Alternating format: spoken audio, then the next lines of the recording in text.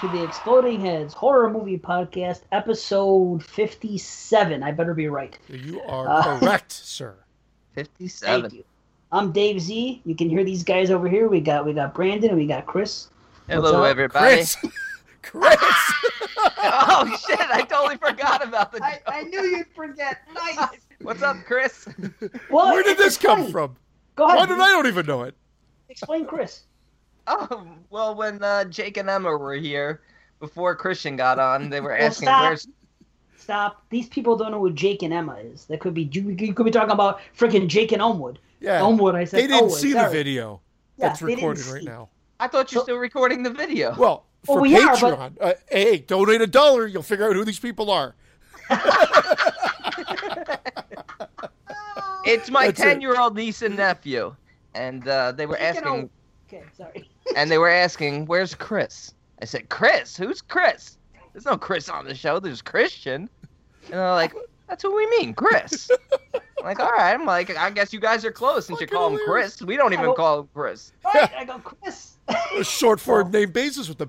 I got a guy at work that calls me out of the blue. He's like, hey, Chris. And a coworker that I've known for like 10 years is Chris. And of course, because I give it to everybody and I make fun of everybody, he thinks it's the funniest thing that this guy calls me Chris. So I thought maybe the guy got in contact with you and said, hey, next time on the show, call him Chris. Because only like one person in my life has called me Chris. Ever. Wow.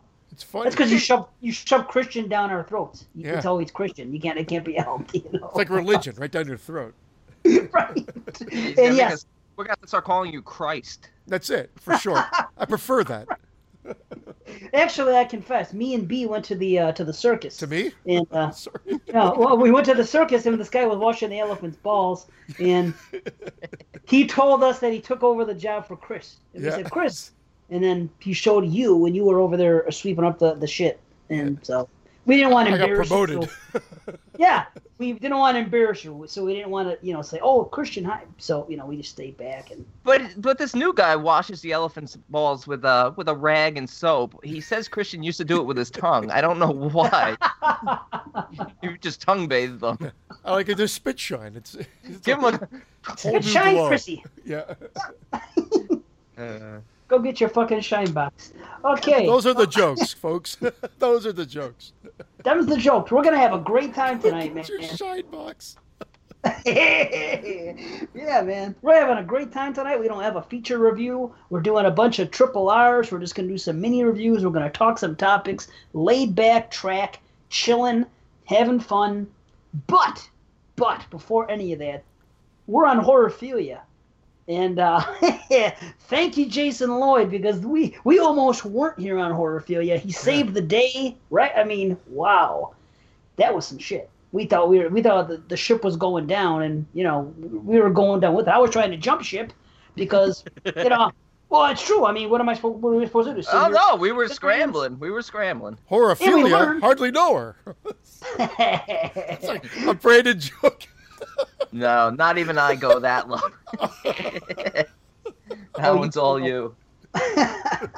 So we're here. Horrorphilia had some problems. There was too much downloading going on because we got shows like us and 22 Shots and everybody else, and download numbers are so high that they wanted to whack Jason with all these extra charges. And long story short, dude came in like Superman, swooped in, got the girl out of the tree, and saved the day, cut the fat, did some things. And we're here for now. We don't know if a month from now they're going to change the rates again and we're going to be scrambling again, but we're not going away. But we hopefully, it's on Horrorphilia always. But I'll tell you what, nobody else wants us anyway, so it doesn't fucking...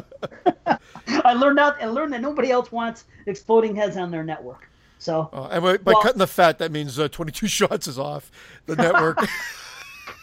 Well, it is a horror network, so they technically should have horror shows on there. So sorry, 22 Shots.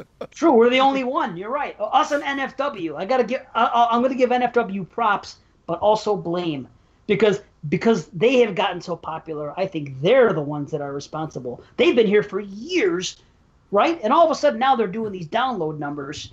So I blame them. They're the ones that caused the surge. But I'm happy for them for making the top 10. So shout out to Neil and Suzanne and Willis and the whole gang, Jake. Yeah. It's good to see them standing on their own 2 feet. We were getting tired of carrying you guys. Oh, we can't talk shit though. We got second place, first time in a while. They did 10 Hellraiser movies. Sure. They deserve it. If we do 10 movies, we're getting first. If anybody does 10 movies, they deserve first automatically. I agree. A 10 movie show. I mean, that's serious. We're never going to do that. We're going to do franchise shows, a lot of them, but we're not going to do 10 in one show. I'm sorry. They could say I'm a pussy or that these guys are pussies. I don't care. I'm a pussy. I'm not doing that many movies. No, dude, it isn't about being a pussy. I would rather have us do, if we're going to do 10 films, at least split it up, because they might do 10 films, and I'm not knocking them. I love 22 Shots and our friends and everybody else. They're our homies. I'm just saying, they might do 10 movies in a 5-hour show, but we will do 10 movies split up in 2 in at least 6 hours. The shows are at least going to be 3 hours long. You know what I mean? So yeah. And I think people might, and I'm not knocking them again, but I think the idea is that the longer you go, it gets late into the night. You kind of blow off the last couple of reviews. You don't have quite the energy level you had in the beginning, and that's just human nature. I'm not saying them. I'm saying that the possibility is there. So we don't want to do it that way. Hey, we experienced it with the Slasher show. You're delirious. Hallucinations by hour 12, whatever the hell hour we were in. That's why you had Night Maniac as your number one. You were hallucinating. I'm telling you, man. I'm not even gonna defend it. I'm kidding. If you haven't rewatched it recently, just go and rewatch it. It's perfect. I can't criticize a single thing about it. I get why other slashers are above it, because nostalgia. They are still great. You know, they might be more of your go-to favorite slashers, but I appreciated this film so much that I was just immediately like, this is my new favorite. And that was Maniac Cop 3? Yeah, that was Maniac Cop 3. The hospital film. Yes. Badge of Honor? Cordell's Revenge. Maniac Cop 4. Yeah. Cordell's Revenge. Cordell. Yes. So yeah, we're here. Thank you, Jason. Thank you, loyal listeners of Horrorphilia and fans of the show and listeners. And there's a lot we're going to cover tonight. But I'll tell you, how about that? Yes, we are also on the Legion Network. So we could have just been hosted them if need be. And we would have been saved in that respect. Because I think networks is the place to go. I think there's just advantages to being on the network than just being solo. That's just my opinion. I think these guys agree. I'm just saying. But yes, I'll tell you what, we thought the ship was going down and we were jumping and trying to get in other places, and what Phantom Network didn't respond, but that's because they're shutting down. That's downright creepy. They're shutting down. That's where our friends the Horrorcast are on. So I emailed them, this and that. I got no response. Nothing. They shut down. Okay, so that's unfortunate. I talked to Modern Horrors, which is another network. They only have 2 shows on it now, but I listened to the shows. I've listened to that network. Talked to them. They politely said no, but good luck, and maybe, whatever. Not knocking anybody. Either way, we got denied. Then I talked to freaking Bloody Disgusting. Can I interject? Can I knock him? Can I knock him? Fuck you guys. Yeah, fuck you. 2 shows. Fuck off with your 2 shows. Modern Horror. Yeah, you're a fucking network? 2 shows. 2 shows. Because they're not putting out 700 new movies a day. Yeah. Fucking Modern Horrors. They're okay. Watch, they got a when Patreon. we get off this recording, Dave's going to find out he got a message from them inviting us until they hear this. Yeah. Imagine. You're on, but you got to find 2 new hosts. Nice. Oh, shit. So anyway, they politely said no. And then we go on to the next one. Then I was talking to the people at the Bloody Disgusting Network. And I was talking to my friends at the horror show, because one of the hosts on the horror show runs that whole thing for them. And there's like 4 or 5 shows on that network. And I was aware of it. And I've spoken to him before. And I reached out to him. And it's funny because basically I was told that we need to average 5,000 downloads to be on that network. And I think we do pretty good, but very few shows average 5,000 downloads. Funny thing is, I believe that if we were on that network, we would get the 5,000 downloads easy. But that's a lot of downloads. I mean, I know there's shows out there that get them. I know that, but that's a shitload of downloads. Well, I think the secret to getting those types of numbers is, unfortunately, moving from network to network to bring in new listeners. So we've gotten a lot of listeners through Horrorphilia. And obviously, if you went to another big network like Bloody Disgusting, you're only going to grow. but to do those numbers, Oh, come on. it's kind of at this point it's kind of ridiculous. It's so hard. And you know what?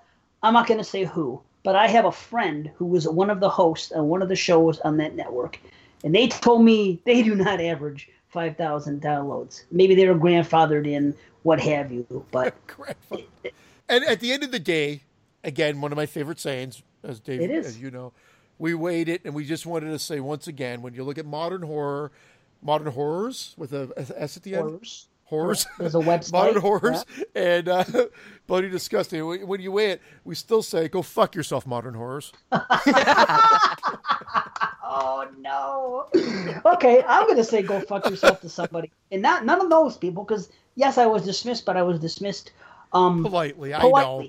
Yes. We're just being jerks. So, yeah, it's okay. We're joking, totally. You know, I even had an idea. I said, hey, why don't you let us put our top 50 slasher show on in one of our year-end shows, because it give us a trial run for a month.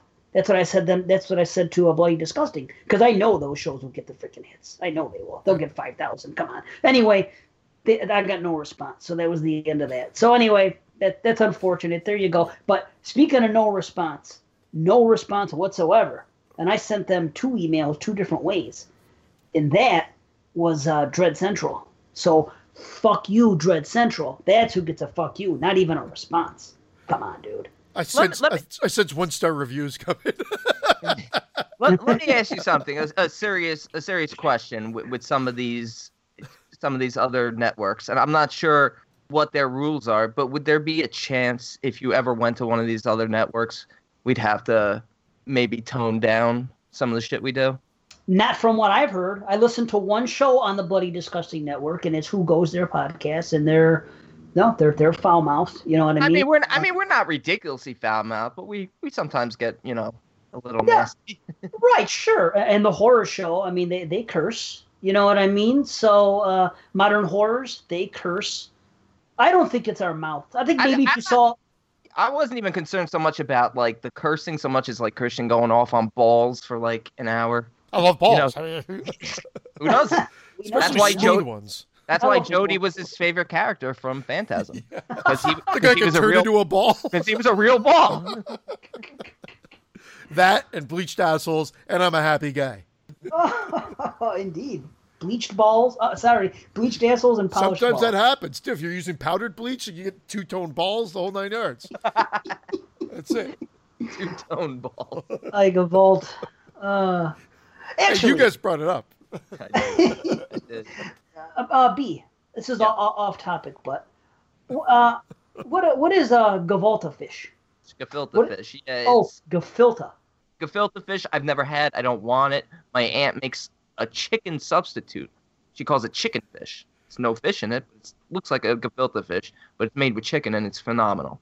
This is our new recipe segment. Yeah. Yeah, we're like, what do you call it? We're like the horror mafia. Sure. Yeah. We'll talk about food. Yeah. We'll talk about I got a gabba drool over that. Hey, gabba drool. Gabba drool. Gabba drool. We love you guys. Shit. Okay, so gefilte fish, not gavolt. Because I was thinking, you know how they say I gavolt? Yeah. I thought that was the same thing as the fish. And I'm like, how does that make any sense? But every time it comes out, like I gavolt, I got to eat this gefilte fish. Oh shit up, fucking shit on me. Oh, vey. Madonna me. Okay, so we're here. We're back. Horrorphilia is rocking. We're happy. We're on a network. And shout out to Legion 2.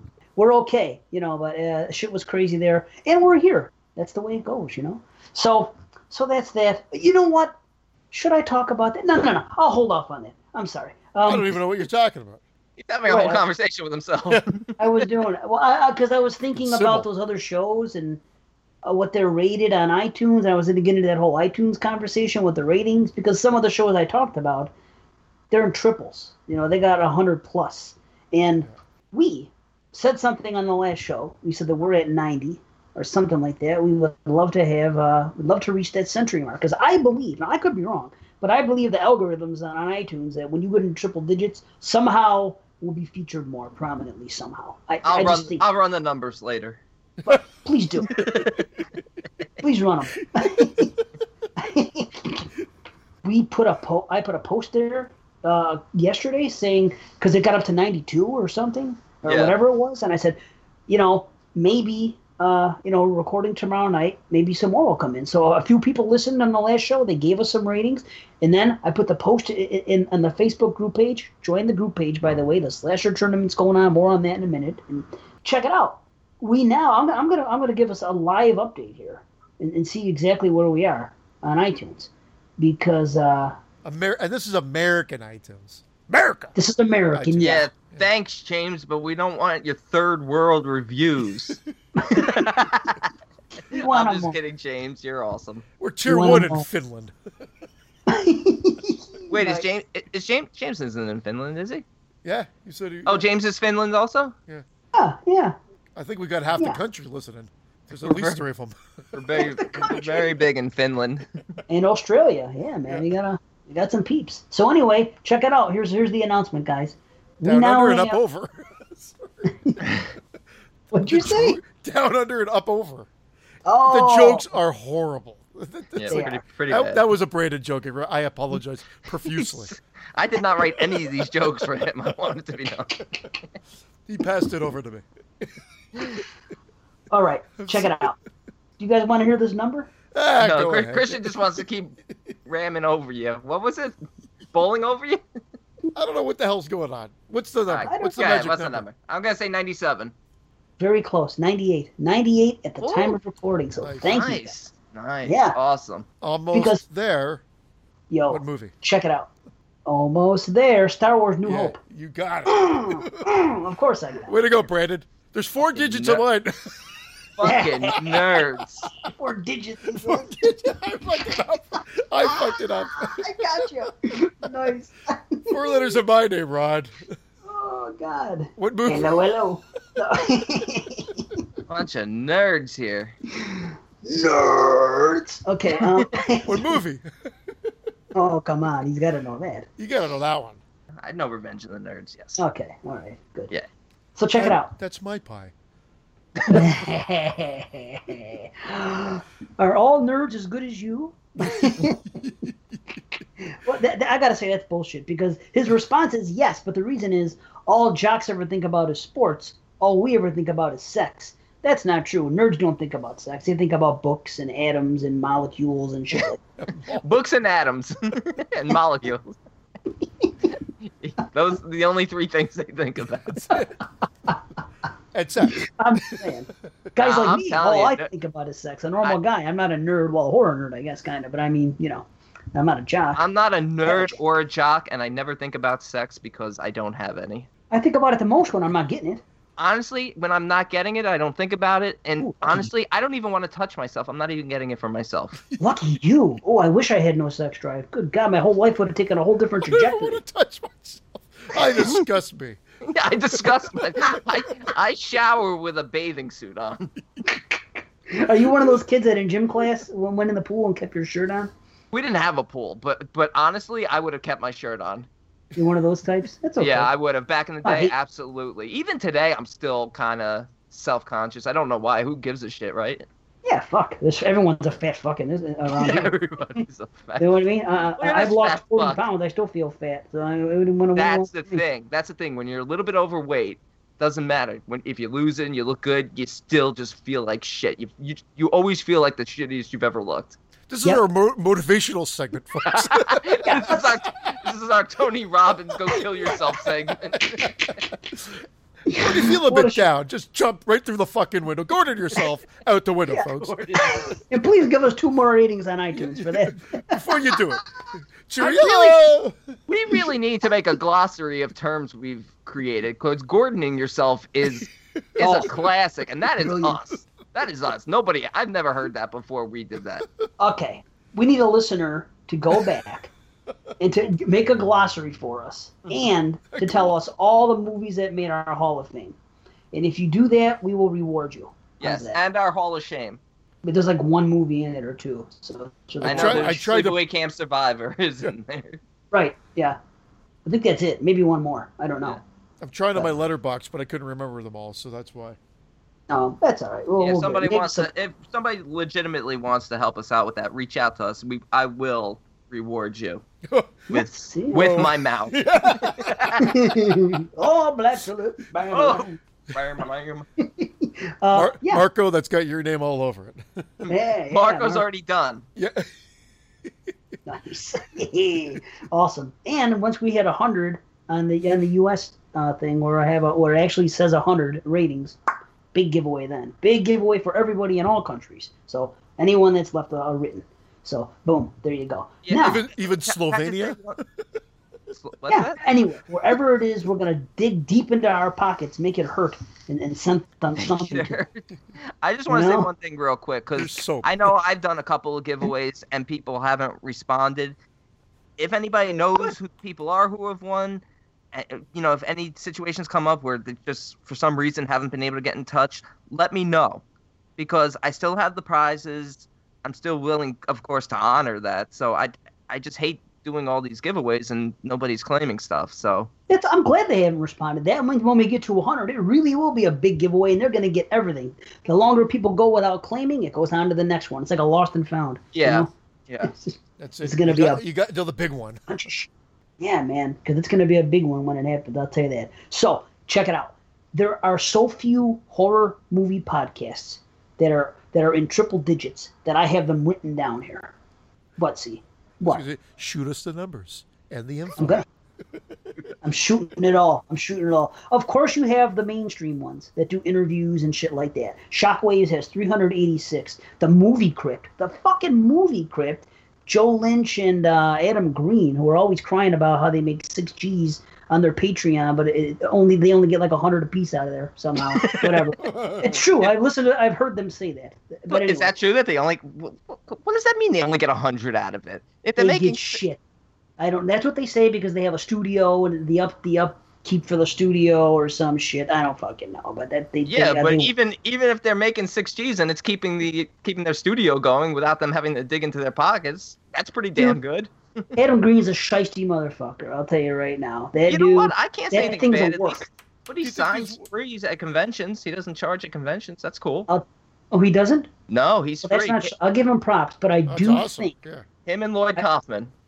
I know about Lloyd Kaufman, but I do think that this thing is a work with Adam Green. He's been talking about piracy for years. He was at a Skeleton Crew interview 3 years ago.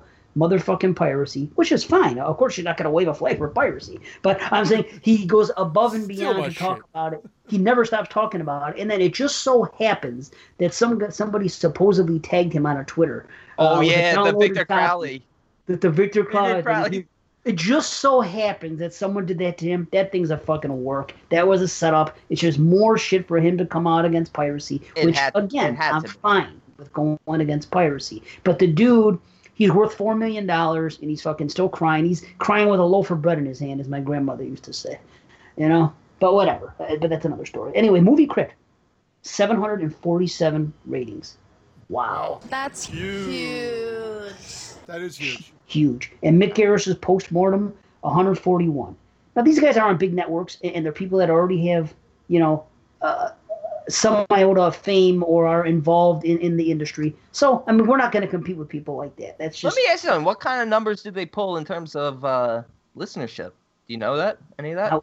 I don't know. I wonder, do they average 5,000 a show? I don't know. Maybe they could join Bloody Disgusting. I don't know. They won't have them. Modern Horrors won't even take them. No, thank you. We don't want this Adam guy. He talks about piracy too much.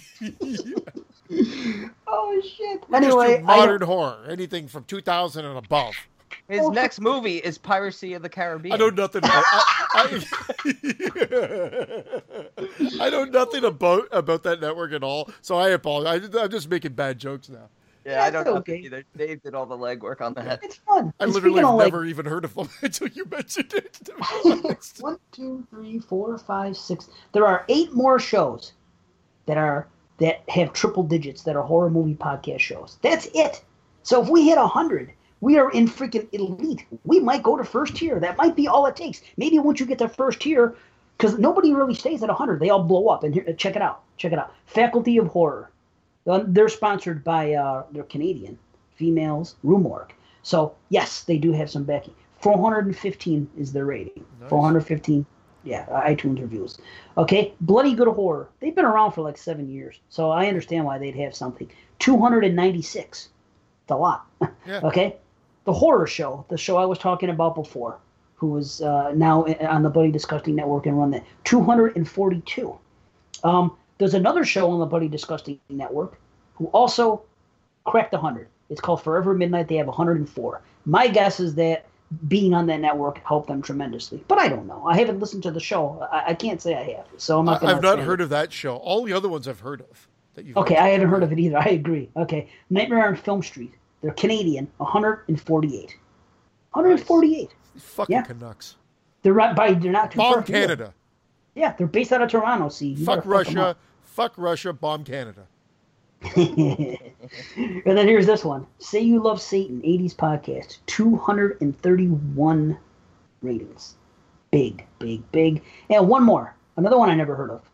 Cult Classic Horror Show, 173. Boom. Good numbers. That is it, ladies and gentlemen. So this is what I want everyone to do. Everyone that's listening right now. I want you guys to go and listen to all those shows I just said. They're highly rated. Give those shows a listen.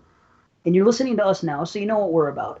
If you think that those shows are better, well, let me rephrase it. If you don't think that our show is as good as those shows, don't give us a rating. So you know what? Clearly these guys are a better show. I understand why they have so many ratings. I'm not going to give Exploding Heads a rating. But if you listen to those shows and you say, hey, Exploding Heads, I enjoy that show more, get on the iTunes and give us a star. Well, 5 stars. But you know what I mean? We're fucked now. I know, right? You know, asshole Dave from Lee. day one, though, we've never been shy about asking for feedback, even negative feedback. So we've always said to people, please review us however you want to. Please tell us what you like. Please tell us what you don't like. We may shame you. Yeah, we'll probably shame you and make you feel horrible about yourself, but we will also work on bettering ourselves in the process. Something good will come out of it. Yeah, mostly for us. Yeah. For you, you're gonna feel like shit. We've asked for money, ratings, reviews. Yes. Well, I mean, at the end of the day, we're gonna do the show. At the end of the fucking day, I gotta stop with this thing. It's addictive. What's the matter with you all of a sudden? Out of the gate, at the end of the day, whatnot. Fuck me, man. Out of the gate at the end of the day. That should be a t-shirt. We got to start selling t-shirts. It's okay. Out of the gate, and at the back, it's at the end of the day. At the end of the day, yes. Exploding Heads. And dude, back to Patreon. It's the same thing. All these shows, I'm not looking. I guarantee they all have freaking more Patreon money. And you know what? I'll just say this. Some of the shows on there, I listen, and I'm not knocking the show at all. But you go on the show, you listen, it's like an hour long. They review one movie. They get on there. They crack wise. They punch their clock. They get the F out.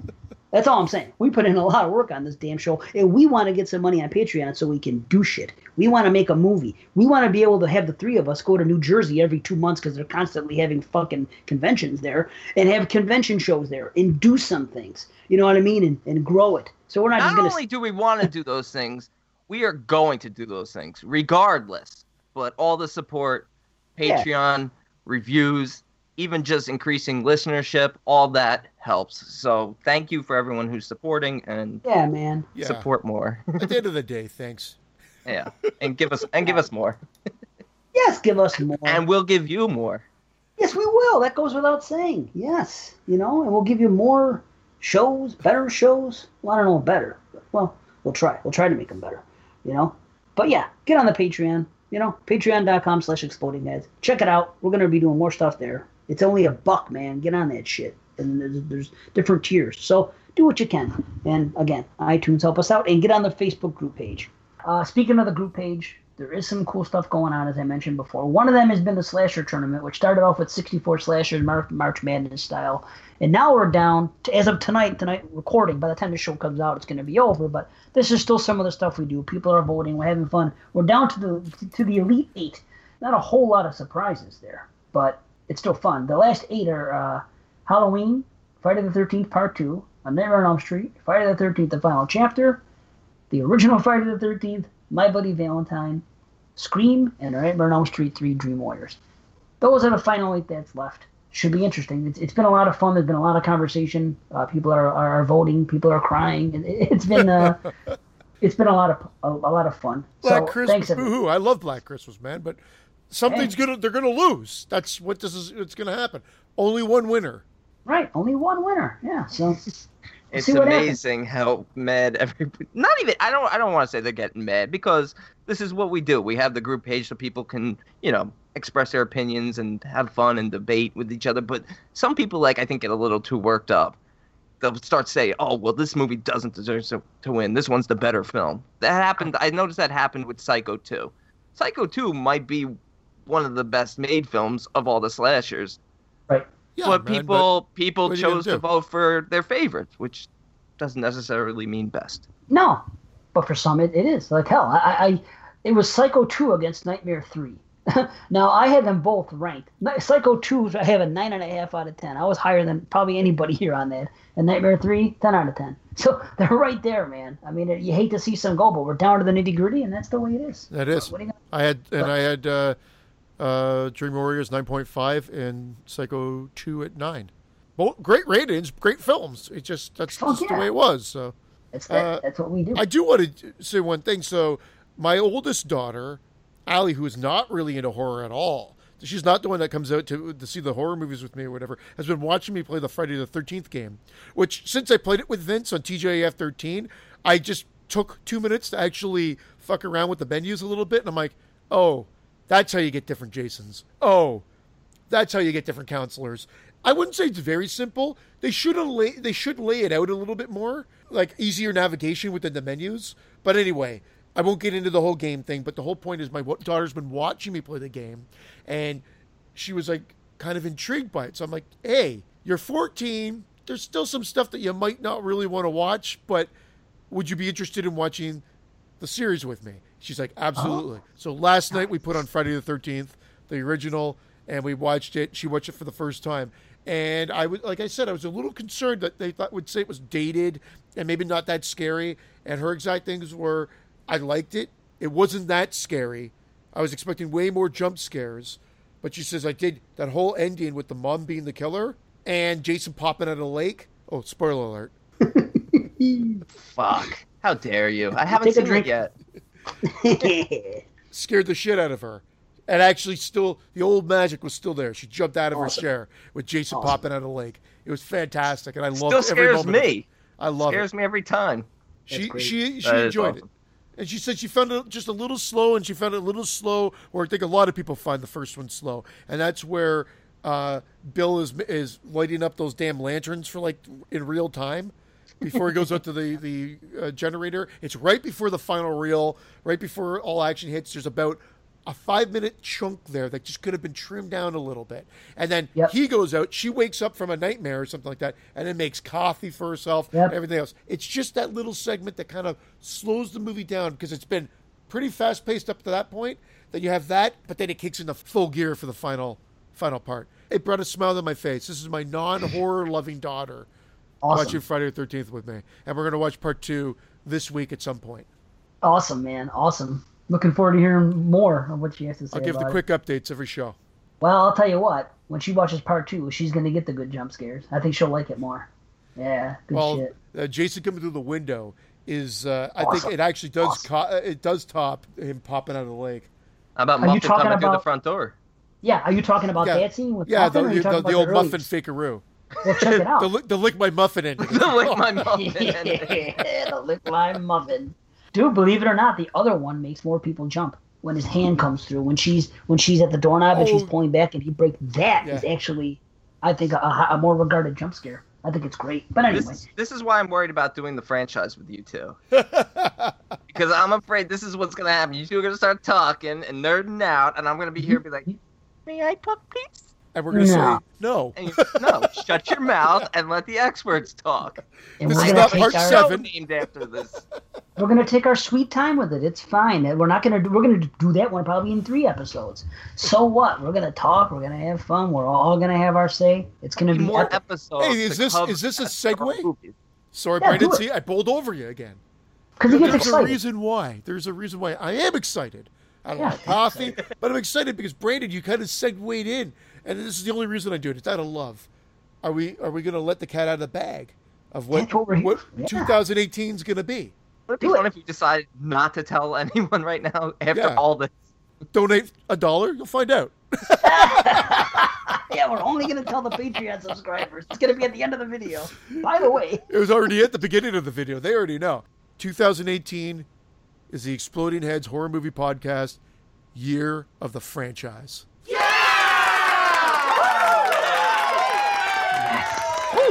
we're doing it. We're going You to talk just about rolled the perfect McDonald's. 300. We're going to talk about Burger King. Any other franchises you guys want to talk about? Tim Hortons for the Canadians. Yeah, the franchise horror movie. Let's the horror man. movie franchise. However you want to say it, that's what it is. We had Phantasm already. Thank you again, Christine. I think we said we're going to tackle the Evil Dead series. And I don't think we're going to go into Ash versus the Evil Dead. I thought we were going to focus on the film series. I like that Film idea. series. As somebody who is up to date with Ash vs. Evil Dead, though, if you are even the slightest bit of an Evil Dead fan, you need to be watching that show. Absolutely. Right on. Yeah. And I haven't watched the third season. It just It's started, phenomenal. right? It Yeah. just does not miss a beat every episode. Wow. Nice. Epic. Speaking of TV shows, really quick. I bowled you over. I'm sorry. Oh, no. Now I'm doing it. You Brandon guys gets are bowled both averaging like a 300. You're just throwing strikes. over. You finished B. I'm sorry. I just Oh got no, excited. I was done. That's fine. You were done? Okay. I've been watching Black Mirror, and it's fucking phenomenal. Oh. So I don't think there's been a bad episode yet. I love it. I love it. I love it. Yeah, that's on Yeah. Netflix, and I've heard for that show you don't have to go in chronological order. Each No, it's like a episode. Twilight Zone. It's like Yeah, the Twilight okay. Zone for modern times. Yeah, I have it Yeah. in my queue. I can't wait to start that one. It's fantastic. I've been going through Twilight Zone, interestingly enough. Oh. I'm on the 5th season. Man, those episodes, some of the episodes I realize either I haven't seen in a long time or I never saw. Oh my God, every episode is so ahead of its time. It's Best phenomenal. show ever. Best show ever. I've been saying that and The Sopranos are my two favorite things. They're straight off for TV, you know? Good picks, good picks. Man, So, love it. you're the franchise again, not to get off this TV talk. Yes, but you're the we franchise. got the Evil Dead series. Evil Dead series. We've got, well, obviously we're going to crescendo. We're going to end with Friday the 13th. We talked about the Final Destination series Nightmare on Elm Street. and the Nightmare on Elm Street series. That's what we're definitely bringing for sure. I'm not saying that's it, but that's what we're definitely going to hit on this motherfucking year. Boom. Yeah. And we already hit Phantasm. We're doing it. We You didn't never do know. this shit for... What did we do? What did we do? We did Maniac Cop trilogy, and we did Hellraiser 3, the first 3 Hellraisers. We did Sleepaway Camp, and really, pardon me, we did Paranormal Activity. So, in whatever, in 2 years, we've done like 4.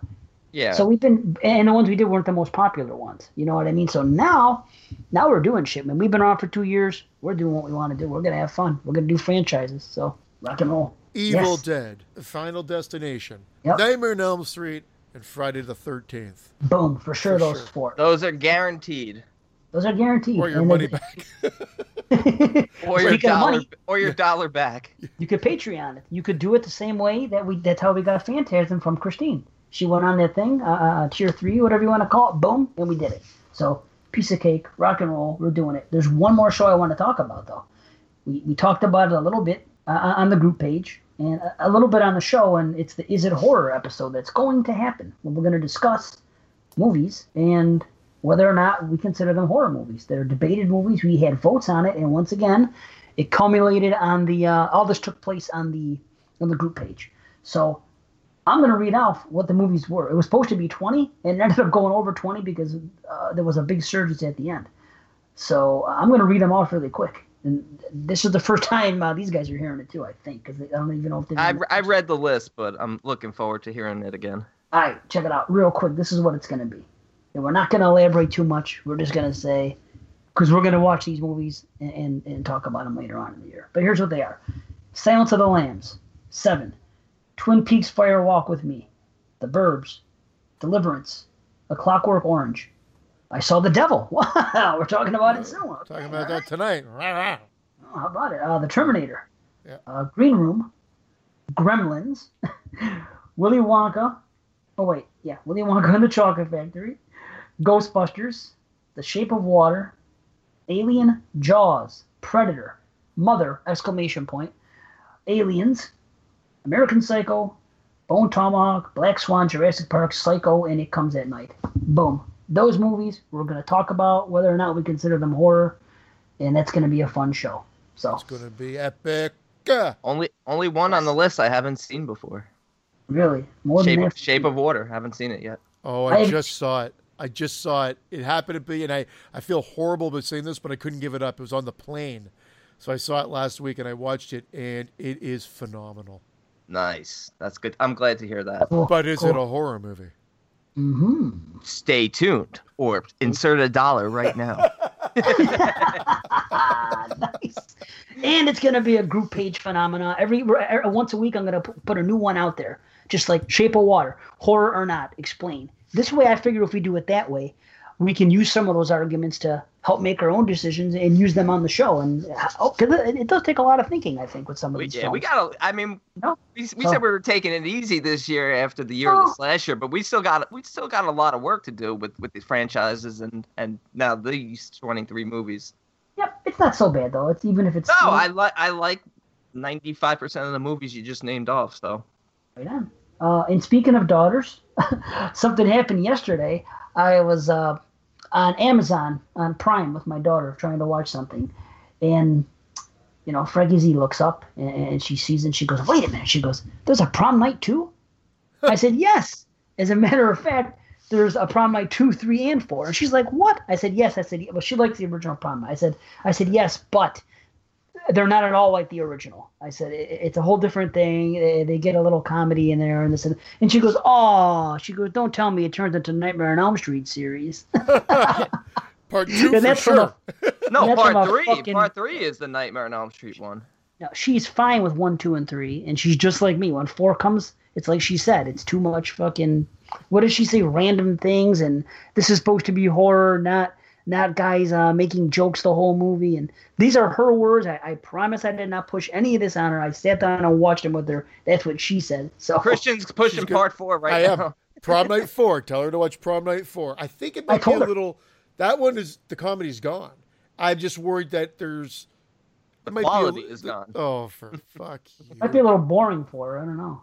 Oh, it's boring for everyone. I don't think it's boring, see. Don't get me wrong, but I'm saying for her it might be a little too much downtime. Coma-inducing.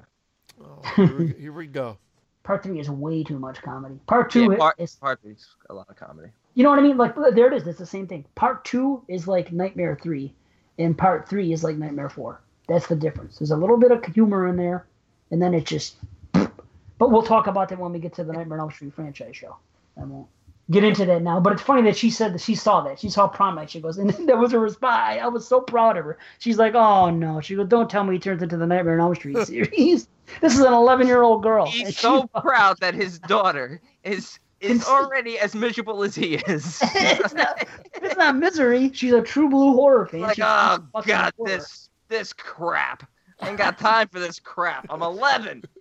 Got things to do. Straight horror only. Pop and I Saw the Devil. How is that? Because we're going to talk about it later, but I just want to say, how the fuck is that on Is This Horror? Remember when we did that thing? We did the top 20 movies of the millennium, and I had like 4 or 5. I think we all did. We all had honorable mentions. Even though I Saw the Devil rated higher than other movies on the list, I said I don't know if it's a horror movie, so that's how I eliminated it from my list and gave it an honorable mention. I Saw the Devil. So I said it even back then when we did that show that it might not really be horror. So I'm not the one who thought that. But to be honest, I think we might have fucked up. We did. No, we did fuck up because what ended up happening is I saw what my rating was initially. No, I'm saying it should have been on my list of the millennium. I fucked up. It wasn't on my list, and it would be now. It would definitely be now. I had only watched it once. I gave it a good rating, a very good rating, but I didn't give it the rating that I have for the movie now. Second view, homie. Second and third view. Look at his face. He's like... And it's a straight up, you can't get any, like... It's hard. Maybe, it's a horror movie through and through based on the characters. That's hard. Within the movie. Are we getting into it, or are we going to do something else first? I'm going to blow my... No, wait. No, you had stuff to do. We'll get back to it. I could do stuff to do after the triple R's. I don't care. It's not. They're not going anywhere. It's a little list of shit here, you know. I will say this. I have to say this before we do this, because before we get into the triple R's, the head rating breakdown. We're doing head ratings a lot now, right? Because for 2018 films especially, because it was C's idea, actually pretty smart. Because when we get to the end of the year, it'll have a little more mystery as to what's going to actually make our top 10 or top 18 or whatever it is, you know. So we've been doing head ratings, as you guys have probably noticed if you've been listening right along. So we actually made a chart as to what is what. So this is going to give you a better idea as to what this is. So check it out. This is it. Head rating breakdown. If we would rate a movie 8.5 to 10, out of 10, of course, that's a full head explosion. So if it's a full head explosion, it's an 8.5 or better. Okay? Half head explosion is a 7 to an 8.25. Yes, we do quarter ratings now. Yeah, we're quartering. Yep. Mild rumbling with eyes, ears, and nose bleeding is. We're never gonna get it right. It'll be the last. The ENT. Yeah, and he's reading. Right, I know, right? I just wrote down mild rumbling. So anyway, it's a 5.5 to a 6.75. Right below that is body convulsions, and that is 4 to 5.25, and then the dreaded imploded head, 3.75 and below. That's what it is.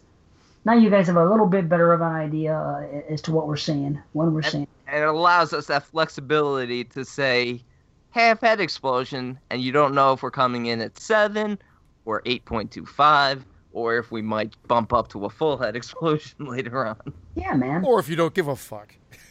Yeah, but for those that do. For us. Yeah, or for us. It still confuses us, let's be honest. So I'm sure you guys are confused, but it still confuses me. I have to check the chart out. Where am I? I'll get used to it. Oh, speaking of that, fucked up shit. Did you know? Well, actually, I don't know if you know. I listened the other day. JP once again on 22 Shots called it the Le Mans configuration. It was on the Jim K message, which we're going to get to after the triple R's because we have an email from Jim K, and he did it to us and he did it to 22 Shots. So again, he called it the Le Mans. I was like, how the fuck? That's amazing. How do you figure out this motherfucking puzzle? Well, he doesn't know we're making fun of him because he's far behind. He's trying to catch up, but he's like 15 episodes behind. I know he is. I know. He's coming back slowly. He's too busy listening to freaking Crybaby Joe Green or whatever that was his name is. Joe Green. Adam Green. Adam Green. Joe Green. He just Joe Green. Joe Lynch. Adam Green. Yes, Joe Green. I call him Mean Joe Green. Yes. Oh, shit. Oh, man. Okay. Maybe we should take a break and come back and officially do triple R's. Let's do it. Let's do it. Flips. Hey, it's your boy, Donnie Rings, host of the Horror Mafia podcast. I'm joined by my associates, Baby Joy. Hey, yo, how you doing? Come stai? And Big Bill Casanelli. Hey, Bafangul, Fajul, all right? And together, the three of us will take you, the listener, through our unique take on the horror genre. And sometimes mob movies, too. We are the mafia, you know. We serve up a little antipas to get you in the mood. A little gabagool, a little supersada, hot sausage, a piece of mozzarella, cracked Sicilian olive, forget about it. As well as a wide variety of entrees to mange. Whether the classic film review or our list episodes. You'll always get an exquisito dish served. Hey guys, how can we forget? Tanya's torture. Fucking Dawn. So come join us in the back room at Horrorphilia Studios for a sit-down with the Horror Mafia podcast. We'll make you an offer you can't refuse. Or you'll be sleeping with the fishes. Boom, we're back. Okay, Charlene picked this one out for us for a triple R. She won it in a drawing for Patreon subscribers. We're going to have another one of those at the conclusion of this segment. But we're going to start off with I Saw the Devil, and then we will do our other triple R's after, because we all have a bunch of 2018 films to discuss. So, okay, take it away, B. Okay, this one is I Saw the Devil from 2010, written and directed by Ji Woon Kim, and it is about a secret agent who exacts revenge on a serial killer through a series of captures and releases. Now, that's the short description from the B, and I also want to point out, not that we're going to go into, crazy spoilers until we get to the main Is It Horror show, but under the description, it's action, drama, horror. Mm-hmm. So I just wanted to point that out. Well, because of our little sort of segue a little earlier into this about how is this not a horror film based on the subject matter. But yes, there are some sequences that involve, there's like a lot more cops, there's a lot, there's some chases and whatever, but it's literally about a serial killer and the relationship between this police officer and a serial killer. But we follow the serial killer and what he does, and Jung Chul. And the people that he interacts with and what they do throughout the movie, it can't be anything but a horror film from what we're presented. I have to put it, if I'm butchering names, I apologize, but Min Sik Choi, amazing, who played Kung Chul, I'm not even sure if I'm saying that right, but our villain here, I put this performance as probably one of the most menacing villains I've ever seen in a film, period. I put it on par with almost like Anton Sugar in No Country for Old Men. That's how good it was. I haven't seen that film, but I can definitely attest to the fact that this guy is magnificent in that film. Oh my God. He just, every time he's on screen, I'm scared. Well, we talk Anthony Hopkins from Silence of the Lambs, obviously, and everything. This performance is like, the only reason you would maybe not be able to compare it is if you can't get over the language barrier factor. But from the facial expressions and from the actual acts, he's even more horrific than anything we see in Silence of the Lambs or anything that Hannibal Lecter does in that series. Well, I would agree with that because at least Hannibal Lecter, especially with Clarice, has moments of compassion. And this performance is just evil on all levels. Yes, it is. And devoid of anything remotely human. No compassion, right? Especially in the beginning when she says, "I'm pregnant," and how he just my God, continues, doesn't change the expression in his face, just half a second of hesitation, just continues to do the job that he's there to do. Just doesn't give fucking two shits, And he knows he has no emotion, no fear. He straight out tells him at the end. He says, "I've won. You can't get to me. I've got no fear. I've got no emotion." It's brilliant from that standpoint. The fact that it's even a game of cat and mouse over and over again, and the fact that there is this capture and release subplot, I don't want to say it brings one of the only flaws I can see, but it definitely brings one thing about the passing of the tracking device. Right. What about it? Well, because it has to pass through a system, right? Yeah. So it's working flawlessly, and at some point he would have to have passed it. So what was the game plan from, I'm going to butcher this name, Kim So Hyun? Kim So Hyun? Yeah. Standpoint. Well, he's our age. He did it, though. Yeah. He did what he was supposed to do. He did pass it, and he used it again. He followed him knowing that eventually he was going to pass it. And when it did happen, he was right there. Yeah, but then you wouldn't been able to track him, is what I'm saying. He hadn't passed it. He forcibly passed it by buying the laxatives, but it was such a great scene because it's a moment where he knows that the only way he's going to be able to get rid of this tracking device is to give Kim Soo Hyun this choice of saving the pharmacist by applying pressure to the slit throat he has, or he could just go after him and get him right then and there. And Kim at this point still has some humanity left in him because I mean he's avenging his pregnant fiance's brutal slaying at the beginning of the film, which is an absolutely just horrific scene. And I just noticed the use of colors in this film, the blues in this film, the blues and the reds. Oh my God, beautiful! It's great cinematography. Beautiful. It's fucking phenomenal. You guys say I blow the French extreme films, but I mean you just have to watch. They're not limited to these movies. I'm just going to say the three: The Wailing, Train to Busan, and I Saw the Devil. And you've got three South Korean films that are absolutely gorgeous and absolutely phenomenal. And there's plenty more. And what I've realized is that I'm thankful that I haven't seen all of them because I'm going to go back and now start watching all those because I'm a huge fan. everything is like a work of art. We're just talking about The Shape of Water very quickly, and how that won for Best Picture and whatnot, and everything was the cinematography there. It's like everything was like a picture of art. This is exquisite. Every shot really is exquisite. Yeah. That back and forth they have, the cinematography, the way it's done, and the dialogue they're having back and forth as he's passing it, as he's trying to save the pharmacist. It's just like he finally realizes, Kim, in that moment, that his actions are going to have consequences. Like, to this point, anytime he's sort of let what's his name, Kyung-jul get away, he's always managed to hurt other bad people.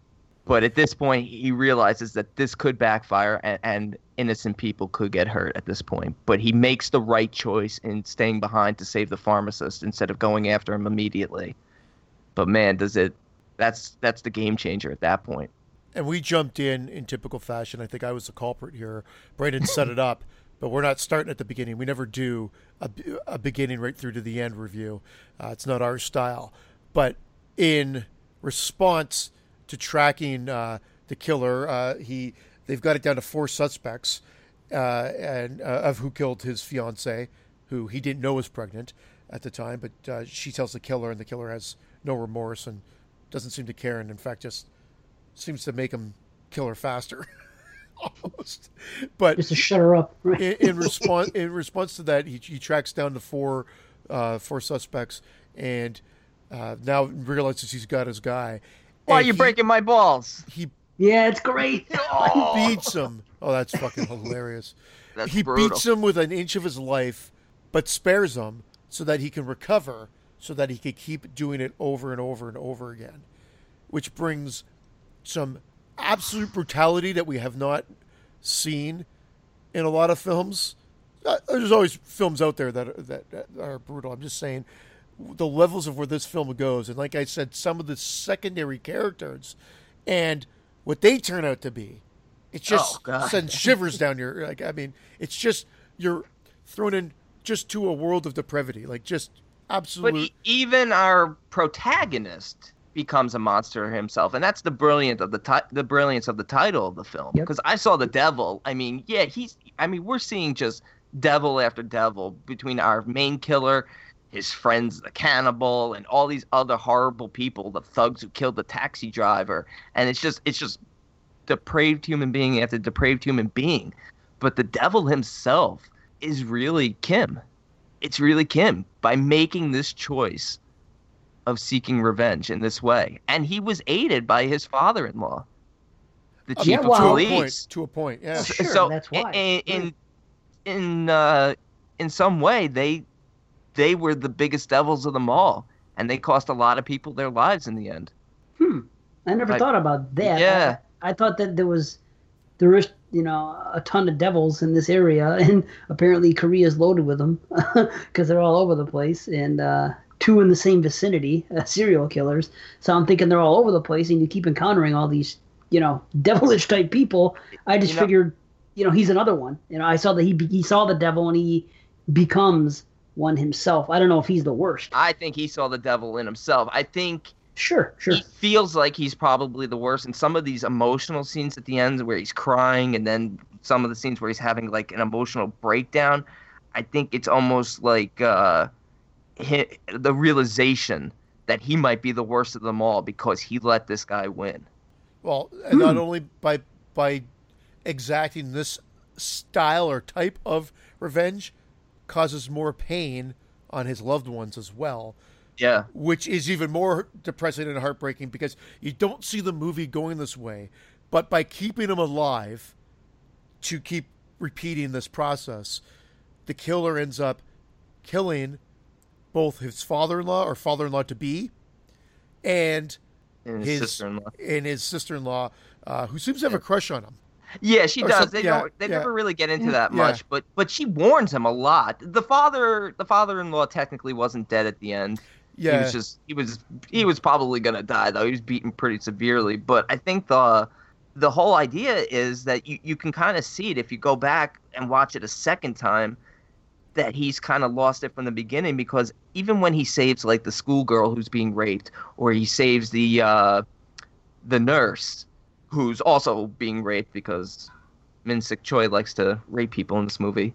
Yeah. He doesn't really care about the fact that he saved them. It's more about him just exacting this torture, and then he uses even the nurse to stitch him up to send him on his way again.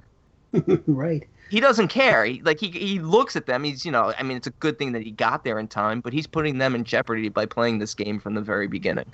Well, yeah, he wants revenge. That's all there is to revenge in itself is a devilish thing. Yeah. If you think about it. I mean, Dig Two Graves, the movie from last year. I mean, dig two graves. That's the thing. But in this case, dig many graves, because look at what happens. But see, I mean, you can probably talk more about this because you're the cinematography person. But the scene in the cab. Scene in the cab. Fucking. Oh, it's great. It's fantastic. Is that not one of the best shot scenes you've ever seen? The first time I saw it, camera? I mean, that's the scene stealer. That's the Brian De Palma-esque, if Yeah. you will, scene. Because that's what it reminded me of out of the gate. Something Brian De Palma would do. 360. Like, that's got to be... I'm trying to figure out how they did it. And I figure computer-generated graphics came into as well.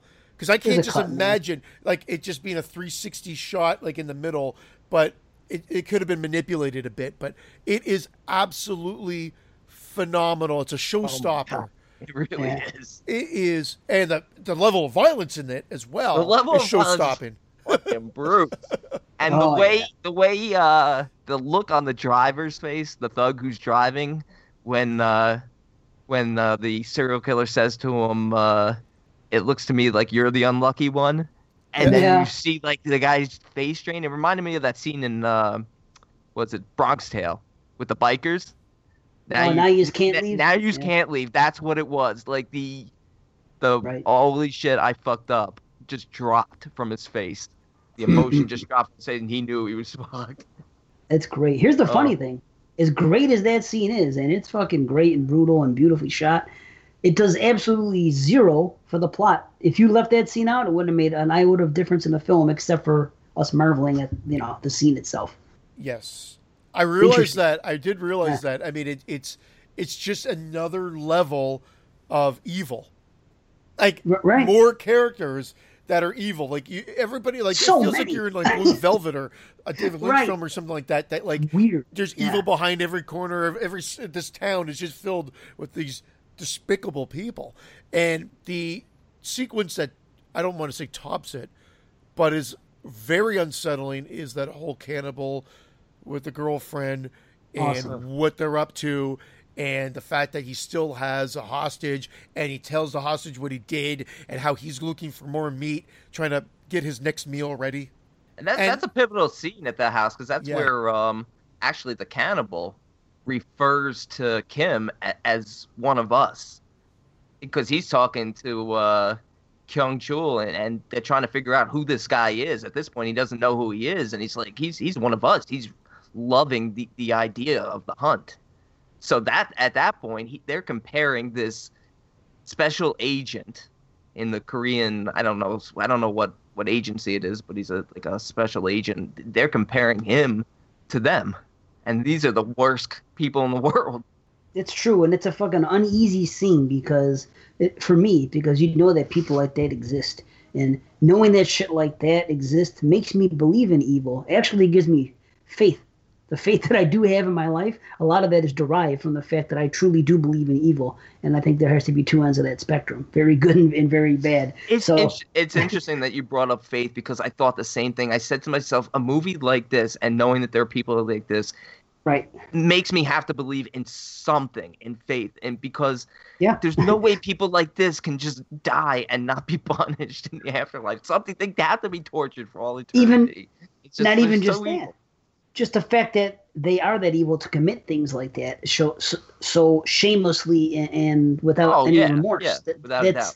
That's more than a mental disorder. It just seems evil. You can feel it even in a film. Watching it, just the sick feeling you get in your stomach watching it, knowing that things like this happen. That's what I always get from that scene. But what I do like about that scene, after that feeling does end, I get humor. I get a lot of humor in this film. I don't know if it's unintentional or not, but I do laugh a lot at certain things. But and not so much humor, but I like the fact that he actually pulls rank, and that we know that he fears our killer, even though he's a fucking sadistic cannibal himself.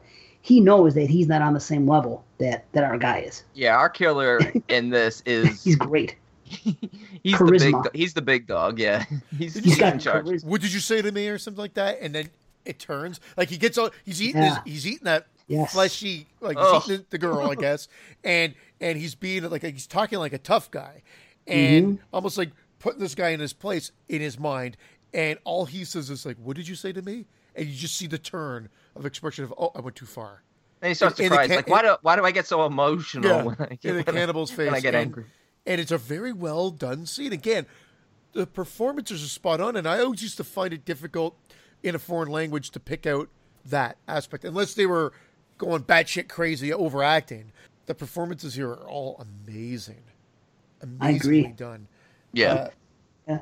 Oh, Really heartbreaking scenes too. Even the scene at the beginning when the father Oh. of the daughter when he's The relationship. between the two of relation them? and he's Oh. begging forgiveness from Kim, and then at the end Oh. when Kim is holding the father's hand as he's like dying and he's almost like Mm. begging forgiveness. Oh my God, it's so heartbreaking. well, this turned him into a monster, into a devil, as we've said, and Yeah. the revenge, like his complete revenge, as he refers it to, is monstrous. Yeah. Because it's totally, and that's why he has that total breakdown at the end, because he couldn't just kill the guy.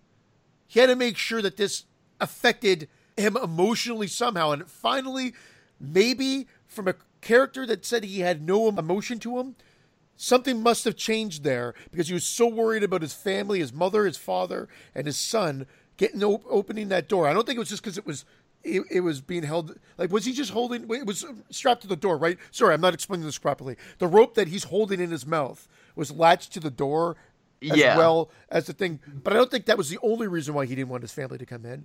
You know what? I think he was embarrassed about what they might find about him. Of course. That's what I'm saying. So he actually, there was some sort of shame, some sort of Yeah. emotion, and those very last moments, he drew that out of him. Or I guess, Brandon, I could see you kind of pontificating there.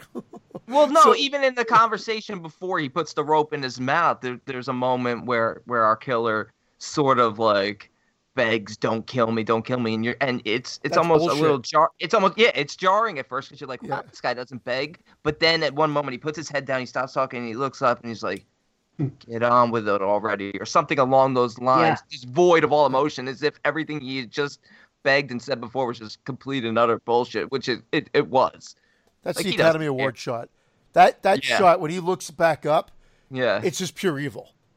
absolutely. Pure evil. He sold it hook, line, and sinker. He's just looking at him. He's got some blood speckled on his face still. He's swollen, but it's just his eyes, and he's seeing right like through him and whatnot. And you realize, I took it that everything that led up to that was just absolute bullshit. He was taking Kim on a ride, an emotional ride, Yeah. because he was devoid of it. But then Kim's complete revenge is having the killer's mother and father and abandoned son come and witness his last moment of being alive, tied, bound, and by opening the door, they release a metal plate that comes and chops his head off and Yeah. rolls in front of them. Right to their feet. Yeah. And then you hear them screaming, and then And he Of has the course it tracking ends. device, so he's listening to the whole thing. Yeah, our and then, of cop, course, the he- protagonist, quote unquote protagonist, because he's an anti-hero. in a yeah, then he sense. pulls the earplugs out and he just has a fucking breakdown. And then Wow, our a movie metal ends. plate. A metal Like plate. Bill Mosley. Just like he, has Bill a, fucking Mosley. he has a real one. It's a fact. Not a paper plate, Bill. But if you thought our protagonist at any point, hadn't completely gone full devil himself, this last scene is certainly the turning point. I mean, he's allowing this guy to get away with so much and attack innocent people. It gets his father-in-law nearly killed. It gets his sister-in-law murdered. And at this point, the idea that he not only has to kill the killer, but destroy his family, an innocent boy. who he has an encounter with very early in the film, and you can see is sort of just. There's nothing wrong with this kid. You can kind of see that he's just sort of angry at the fact that he doesn't see his father. The parents are sort of upset by what they see when they see recent pictures of him. The mother even references, "Why does he look so scary now?" Like, they don't know to what extent this guy is a fucking monster. So at that point, like, him destroying them, he's become really bad himself. I won't put him on the level as our main villain here, but No. he lost. He lost. He lost, and then what is he creating with He that lost. last Yeah. emotion? Because the son is witnessing that. Yeah. If we know anything he about, like, just like now, he destroyed that whole family. The same He just way. had tunnel vision, man. He was just laser focused on his revenge, and everything else was secondary. And But in the end, it ties right It back to the happens. beginning. He destroyed this family the way Kung Chul destroyed destroyed his. his. Yeah, yeah. So it's just.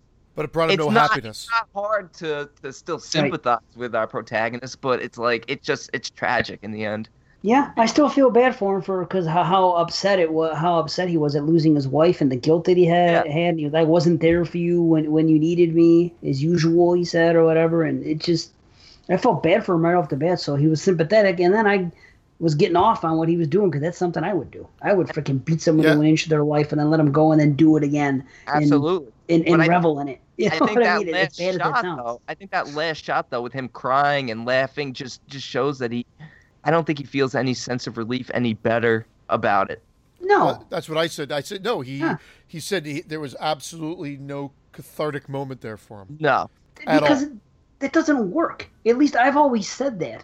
And I'm a bit of a, see, here I am talking about my revenge and how someone did that to me. But when I get right down to it, I'm more of a pacifist than anything, and I always have been.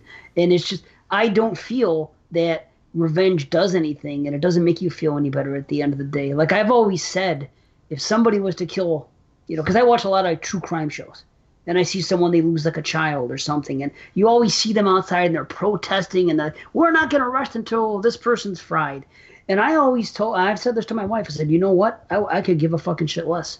If somebody murdered Frankie, I could give a fuck less if that guy got the chair or what happened to them or what their punishment was or what happened, because it's not going to bring back my daughter. Therefore, I don't care. And if that sounds shallow, I don't know what to tell you. I don't think revenge is going to make me feel. I think it's revenge. I don't think it would make you feel any bit better. It's not going to bring your loved one back. So I think that just, proves that point to a degree. I don't know. No, I get what you're saying. I just, whatever. I mean, the easy way is to choose revenge. And my gut reaction, because I'm temperamental. Like the first thing I think, yeah, motherfucker, give me up. I'll bash your fucking head. And that's what I think. But then, He's about to do it. I know that's how I feel sometimes, but it's like, but when you get right down to it, that's instantaneous. But when you get right down to it, what I feel inside, with the knowledge of it, if I'm using my brain and not my heart, I know it's not going to make matters a bit better if I do take the lead pipe and pound that fucking guy's brains in. It's not going to, it's like an orgasm, maybe for a second, and then it's over with. It's not going to solve anything. And speaking of that, the lead pipe, did you guys ever think that it's at the 1 hour 40-minute mark of this film? Did you guys think that at that point they could have cut that scene when he beats him down at the end with that pipe and it goes to black credits, could have rolled and it would not have hurt the film? Granted, I love everything that happens after, but you guys know that scene and the way it develops and what happens there? Do you know what I'm talking about? Before it transitions right to him in the booby trap. Right. It's at 1 hour 40-minute mark, and he beats him down with that pipe. That's what I'm talking about. 1 hour. Oh wait, that wasn't in the house, was it? I don't even remember where it was. All I know is that he beats him with the pipe, and the first time I saw the film, I think it went to black. And I remember expecting the credits to roll then, the way it wrapped up. So I was thinking, that was just the first time I saw it. So I just wanted to throw it out there to see if anybody else thought that. I've never seen people take so many headshots and not die. I mean, I know blood is flying out of their fucking heads, and they're like. Dave, I think that's before the whole him getting the father-in-law. And that stuff's great, right? Yeah. I'm not taking away from what happens. I love the film. You guys know that. So all the stuff that happens afterwards is fantastic. I'm just saying that the first time I saw it, that happened, and I still would have been extremely pleased with the film as a whole, even if it ended at the hour 40-minute mark at that time of the film. That's all I'm saying. Yeah. I guess I can see that. There's so many cool fucking moments in this movie. And this is the other thing. It's a 2 hour and 20-minute movie, yet I don't feel like it's a 2 hour and 20-minute movie. I agree. Every scene is so captivating. I know you mentioned that, the one scene that's really not even that pivotal to the movie is the cab scene, but it's just maybe the best scene in the whole fucking film, just the way it's shot. But every scene is so captivating that you don't find yourself looking at the clock to see how much time is left. The movie flies it's great for a 2 hour plus film. Yeah, we're probably not even like peeling back the layers, as we say, on the metaphors. Maybe there's a reason why. I know because we're keeping this short, but maybe there's like a whole thing that we're not getting into, like explaining why there's the cab drivers, those despicable characters, and what they represent, and maybe where it's a metaphor for hell or whatever it may be. I know that we're not doing a feature review. We're trying to keep this short and sweet. But the movie needs to be seen. And based on the characters and based on the presentation, it can be this multi-genre thing. I have absolutely no qualms of saying this is a horror film. Absolutely not. Yeah. That's fair. It's definitely under the umbrella. I think just given the tone of the film and what it's trying to do is horrify you. I don't think it's really trying to do much more than that. It's doing it with a lot of action and a lot of drama, maybe more so than horror. But it's horrifying, and that's its intention. And in that case, I would say horror film. Right on. Well, then I think we've already spilled the beans on what we're gonna do when we get to that show. So we're only gonna do 23 movies now. Fuck it. I mean, I saw The Devil's Horror. No, I'm just kidding. We'll talk more about it. No, it's fine because we'll get some input from the listeners on the page, and we'll talk more. So it'll be fun. But I'll say this movie's in my top 5 of of Asian films. The funny thing is, have you ever watched A Tale of Two Sisters or not? Yes, Same director. Time ago. Yes, same director, and another one on my top 5. We got Tale of Two Sisters. You got Ju-on the Grudge, Battle Royale for sure. Are definitely. What would my number 5 be? I got to think a little bit about that. But those are the big ones for me. It's just like straight up favorites. Well, I actually, when we did our Korean show on Cinema Attack, I Saw the Devil as my number 3 Korean film of all time. Wow. And honestly, the 2 films I have above it, they're all equal in terms of quality. So it's just a phenomenal film. That it is. Well, should we rate this fucker? Yeah. Well, I can go first, and I'll just say the first time I saw it, I gave it a rating of 8.5 out of 10. And when I went back and I saw that, I'm like, what was I thinking? Honestly, right? What was I thinking? Because it's a great rating, but this movie's a 10 out of 10. Yeah. Yeah, I'll go next. I'll just say this, because you talked about, metaphors and stuff, and I don't know if the different types of evil we see throughout this are metaphors for the evil that exists in all of us, but I feel like the title is so fitting, dealing specifically with our main character, who also gives a phenomenal performance. I forgot the actor's name, and Charlene's gonna be pissed if I don't mention how hot he is because she fucking loves him. But in your butt. Oh yeah. Yeah, in your butt. Did you say eat your butt? What'd you say? In your butt. Charlene told me to say in your butt. In your butt, yeah. He's got nice abs. Yeah, it's. I never rated it before. This is like my 3rd or 4th time seeing it, but I never had to rate it. But I can't find anything to nitpick about it, so it's got to be a 10 out of 10. There's legit nothing wrong with it. I'm torn. I'm torn because I want to say 10 out of 10, but there's one minor quibble I have, and it's very minor, minuscule as can be. But the fact that we have 2 serial killers operating in that same small area is just hard to believe. That's the only thing. Does that constitute lowering the rating because of that? I don't know. I guess with the tone of the film and evil being everywhere, I guess I can accept it. Fuck it. 10 out of 10. That's it.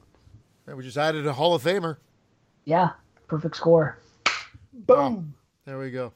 Alrighty. I Saw the Devil. Thanks, Charlene. Thank you, Charlene. Yeah, I love watching it, so that works. That works. So, yeah. Will you be next, Patreon subscriber? There's going to be a drawing. So, we got to do our 2018. We have got a shitload of 2018. What do we got? Like freaking 15 movies or something like that. We got a bunch, yeah.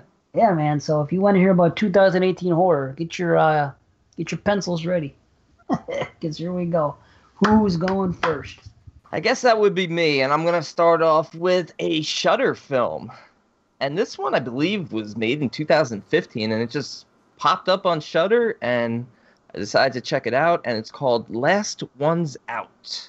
And it is about a skeptical American man who is stranded in the middle of a zombie-infected Africa and must trust the help of 3 mysterious strangers in order to make it out alive. Now, I just want to say right off the bat that the description's a little misleading. These strangers are not mysterious. They happen to all be, 2 of them are hospital workers, and one's a friend of the hospital worker, because the American is in the hospital for a procedure when all shit hits the fan. And they call this a zombie film, but it's really more of an infection film. Oh, a lot of that going around this year. Wow, okay. Yeah. Infection. Yeah, because they don't really die. They kind of just sort of turn crazy. So that's not straight up zombie. And for this film... Is it horror? Yes or no? Because that's the only reason I didn't watch it. Because I saw that it was there, and I looked it up on the B, and horror was not in the thing. So I said, well, I'll wait. But you watched it. So it's horror because there are scenes of zombie-like characters attacking and killing, but there is also elements of action and drama in it. And I actually prefer the drama ends of this. The origins of the infection, unless I was totally not paying attention, were not addressed in this. The strength of this film lies in its characters. And we get a lot of these 4 characters spending time together because they're the last ones out. They're trying to meet up with a convoy to get to safety where they can be choppered out of there to a safer region. But so it's a lot of them just walking and talking, and that's the kind of stuff I like. It's very I don't want to start any trouble here because I know there's a lot of people that don't love Walking Dead, but it's more of the character study that you'll see in that. You know, loyalties are put to the test, but it still gives you enough action and enough violence for it to be a infected/zombie film. And, you know, so these characters, they're going around and they're trying to get to the convoy, but they're also planning on making a detour because they're looking for one of the characters' son, who's in one of the local villages. The biggest letdown for this film, for me, is its budget. And I'm assuming the reason the budget, it's not that it looks low budget, it's just that the budget made it so that it felt very limited. It felt like it needed more. It only runs about 75 minutes. I felt like it could have used another 20 minutes. That's why I wanted to watch it initially. I saw it there. I looked at it. It was like, I remember it was like an hour and 16 or 7. I was like, oh, I'll watch it. But then I also saw it didn't say horror. I said, I'll wait. So, it's definitely hard. It's ambitious. They're very ambitious for what they had, and I can't fault it for that. It felt like maybe they had to keep the action and the violent scenes in there because otherwise then I would say it's not really a horror film. But if they had maybe taken some of the budget they spent on effects for the looks of our zombie infection characters and maybe put more into the story, because we get a sort of a love story that's burgeoning between our lead American and one of the female hospital workers who's a member of the group. So maybe if they had limited the action and focused more on that, because that felt rushed, and especially in the last third of the film, the final act, it really gets rushed along pretty quick at almost an unbelievable pace. But you care about these characters, so it makes it worth it. Nice. Now, is it CG? Is that part of the problem with the budget? Shitty looking CG or something? No, it wasn't overly bloody or anything. I never looked at it and thought, oh, this is terrible CG. I mean, okay. You know, it was just not enough of anything. Like, they could have gone either more action or more character. Ideally, would have been better if it was more of both. But in the end, it just felt rushed, and it kind of concludes. And the fact that I cared about these characters makes me recommend the film, but I can see a lot of people not liking the film because they might feel that they didn't get enough time to connect to these characters. I see. So it should have been a little bit longer. Yeah. Not often that we say that. It really should have. You know, you're going to enjoy it for its short running time, but beyond the credits, it's not going to really stick with you. It's not going to have that long-lasting impact. And that's why for me, it's just a mild rumble. I think it's worth checking out, and I'll keep an eye on this director. His name, I'm going to butcher his name now, but it's Howard Fivey? Howard F. Howard F. Yes, and he wrote and directed it. He wrote and directed it, and it just popped up on Shudder, I think a few weeks ago, or like a month ago. Word. All right. Cool. Yeah. Cool. Last one's out. I know. I think was it Mike Merriman? I think they just did a review on this. Maybe that's why I was going to watch it. Yeah, they just did this. I think they did this and Ravenous. That's right. Yeah. So I'm going to be interested now to go listen to hear what they say about it. But I think it's worth checking out. It's certainly short enough where it's not a waste of an hour and 15 minutes. Right on. Cool. Well, I guess since you mentioned it and we're talking about that kind of movie, I guess I'll talk about Ravenous then. Awesome. See, you didn't see this, did you? No. Well, it's Unless French. you're talking about the one from 2000, like, they're licking me! What'd you say? The He's one from like killing me. from Oh. 1999 or 2000. He was licking me! I haven't seen Ravenous. Yeah. I know what you're talking about. that one. I didn't know about that. Wow. Okay, he's licking me, you said? That was like the famous, like he was just yelling it. I think they put it in the trailer. Wow. You don't know that movie? The Cannibal No. movie. The Guy Pearce, Cannibal right? Yeah, Guy Pearce. Yeah. From like 99, 2000. Yeah. Wow. No, I don't know that. I think maybe I've heard the title, but I never thought about that. Wow. Okay. Well, this one is French, so I'm surprised you didn't see it. It's really called Les. Well, you love the French. It's nothing to be ashamed of. It's okay. It's really titled Les Affamés, I want to say. Anyway, and it takes place in Canada. See, listen, here's my B. Check it out. In a small, remote village in upstate Quebec, things have changed. Locals are not the same anymore. Their bodies are breaking down, and they have turned against their loved ones. A handful of survivors goes hiding into the woods, looking for others like them.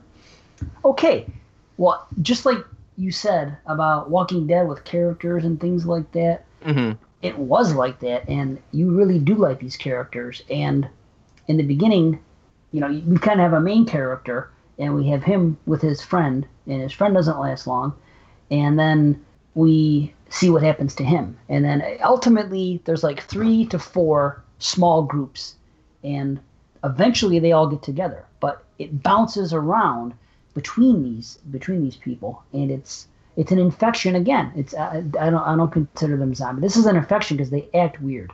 There's more stuff going on besides just eating people. They have this thing that for some reason, when things are stacked up like these junk piles, and these infected bring things to the piles, they freeze and they stand, and they can also freeze and stand at any time, and it's weird. It's nothing that we've seen before in the zombie or infected subgenre, where they'll be standing there and they're looking at something else, they're looking at their junk pile or whatever, and there's a bunch of them together, and if you're quiet or if you don't disturb them enough, they may not see you. But then if they do see you, if one sees you, they do a yell, like ah, and then the other ones start to yell, and then it's like they awaken, and then they start chasing you. It's very interesting. There's a little bit of humor, there's some joke telling just to pass the time, but it's not done in a perfect way. You care for the characters. I really enjoyed it. And if you remember coming into this year, I was 5 for 5, and I was reluctant to keep watching because of how good the year was going. We were going to only do a top 5 at the end of the year. That's it. 5 movies. No, but listen, right away, there's artistic shots in this film. It looks really cool. Like I said, the screaming infected is something different. It's creepy that they just stand there. There's a great exploding head in this film, by the way. Awesome. So yeah, you gotta like that. There's some suspense building up in certain scenes. They really do it right. You care about the characters. Like I said, you bounce around. There's a couple really good shots. They look so good. I think they do it intentionally. They look like pictures or paintings. It's almost like they freeze frame for a second. They do it so it's shot really well. There's some good kills in this film. There's really not too much negative I could say at all. Maybe something that happens at the end, it could have ended differently, that I would have preferred it, because you kind of get to a scene where They could have, when I'm watching it, they could have rolled the credits at that one point. It would have been a little bit of a bleaker, cooler ending. But even at the time, I said that. And then something happens after, which is also kind of cool. But for some reason, I thought it might have been a little bit better if they just cut to black and rolled the credits at that particular scene. But I can't knock the film. When it comes to zombies and infected, I know a lot of people think they're played out, and in a lot of cases there are. But they do it right here. There's really nothing really negative I can say about it. It clicks along well. The good dialogue between the characters is what's imperative. You like the characters and you like the dialogue they have. It seems natural. You watch a film and they're sitting around having conversations and it's believable. This is one of those films. It doesn't get boring or anything like that. We were talking about pickles earlier in the evening. It might have been on the pregame on the Patreon page. And I was like, pickles. Because I'll tell you what, these people are starving. And there's a scene with these two old women. I think it ends up being, it's one of their mothers, one of the characters' mothers. They end up hooking up at their house. Long story. But she has this jar of pickles, and she's feeding them to these people that are starving. And I'm sitting there watching this film. I said, you know what? If that's me, I might just starve. That's how much I do not like pickles. You know what the crazy thing is? I don't remember talking about pickles tonight. Yeah, the kids were talking about it. They said something about pickles, and I said, pickles? I said, ugh. Maybe I heard them wrong. Maybe they weren't talking about eating pickles. I don't know. I love pickles. Yeah, so do I. I hate them. I don't want them anywhere near me. I don't like the way they smell. I don't want them in my room. I don't want them in my house. Do you like cucumbers? Nah, I don't hate cucumbers, but at least they don't stink like pickles do. No, I'm just asking. It's just the pickling process you're not a fan of. I'm not a fan of the smell, I guess. I don't know. I just do not like pickles at all. When I die, I want to be pickled. Gross. Wow. I didn't want to think about pickling. No. But it's a good film. I really have to recommend it for everyone to see. It's a half-head explosion, and it's ravenous. Yeah, nice. Ravenous, and it's on Netflix. So there's no reason you shouldn't check this shit out. Good film. Yep. All right. Well, I'll continue this trend. Not only am I going to do sort of an affected style movie, in a sense, but it's one that you guys already covered on another show. You Triple R did a couple shows back. So this is going to be very short. And this movie is Mom and Dad. Directed by Brian Taylor, starring Nicolas Cage and Selma Blair. And ultimately, think of it like crazy parents that only attack and kill their own kids. It's almost like Alfred Hitchcock's The Birds in a sense. Parents go wild. They don't explain it. They just go crazy. Parents Gone Wild. It's a new video series. What I love about it is they don't really explain it. They kind of give you a little, there's a bit of static. Like things go staticky, and then that's when shit hits the fan, but they don't go anywhere with it. So it's I almost wish they didn't include those little shots of static or whatever, because unless they're going to continue this story and get into the whole reason as to why, you didn't need it here, because they sold you on the fact that they really don't explain it, and I bought it hook, line, and sinker. So for those that want an explanation of what's going on here, you're going to be very disappointed. But it's a batshit crazy thrill ride, and I had a blast all the way through. Dave, you mentioned some people might like the beginning more than the end part, because the end part is more the secluded part, and the beginning part is more the free range, balls out kind of frenzy of it all. I like both. I think they balanced it out quite well.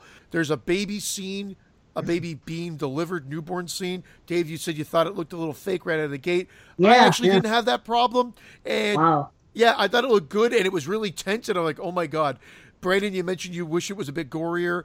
Yeah, there always could be a little bit more blood, but I thought it played out fine. I didn't think it lacked really anything. It's a lot of fun. The schoolyard scene could have been more epic with more violence, more blood. Of course, but I didn't think that it harmed the movie at all or anything else. Cage goes full Cajun rage at the end. He's perfect for it.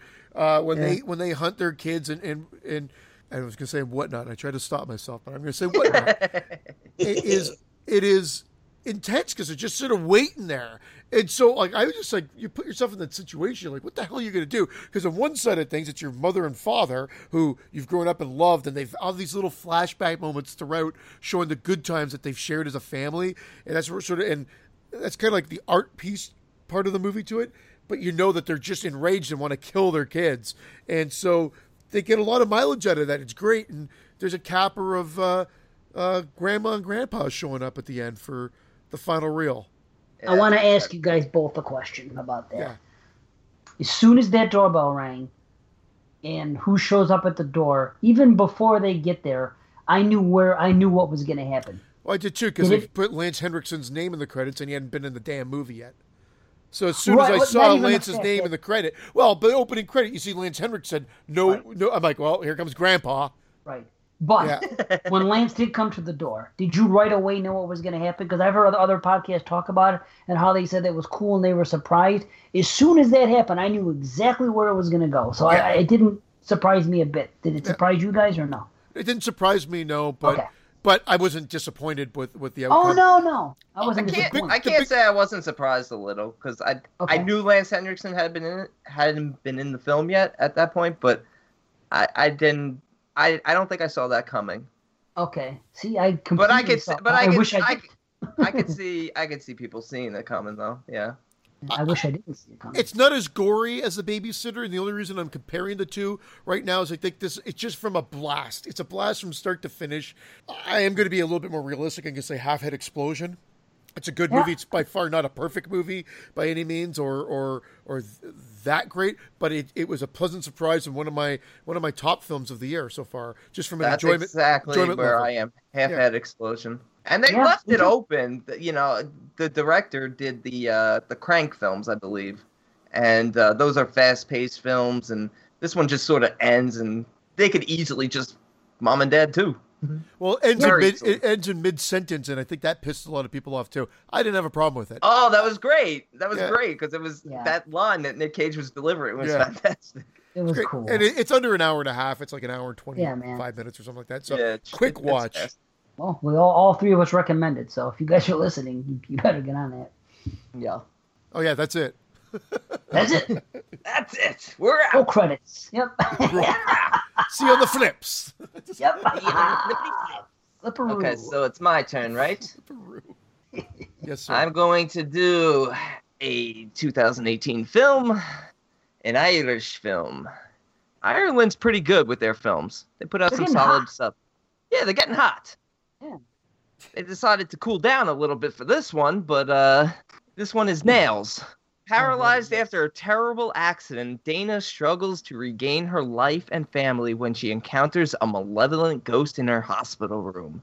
Now, Shauna McDonald, who plays our lead here, Dana, I thought she did a terrific job because, she gets into this accident. She's on a respirator. She's got on a breathing tube, so she can't talk. So they give her this ridiculous computer that does, like, the voice for her. So she's typing everything.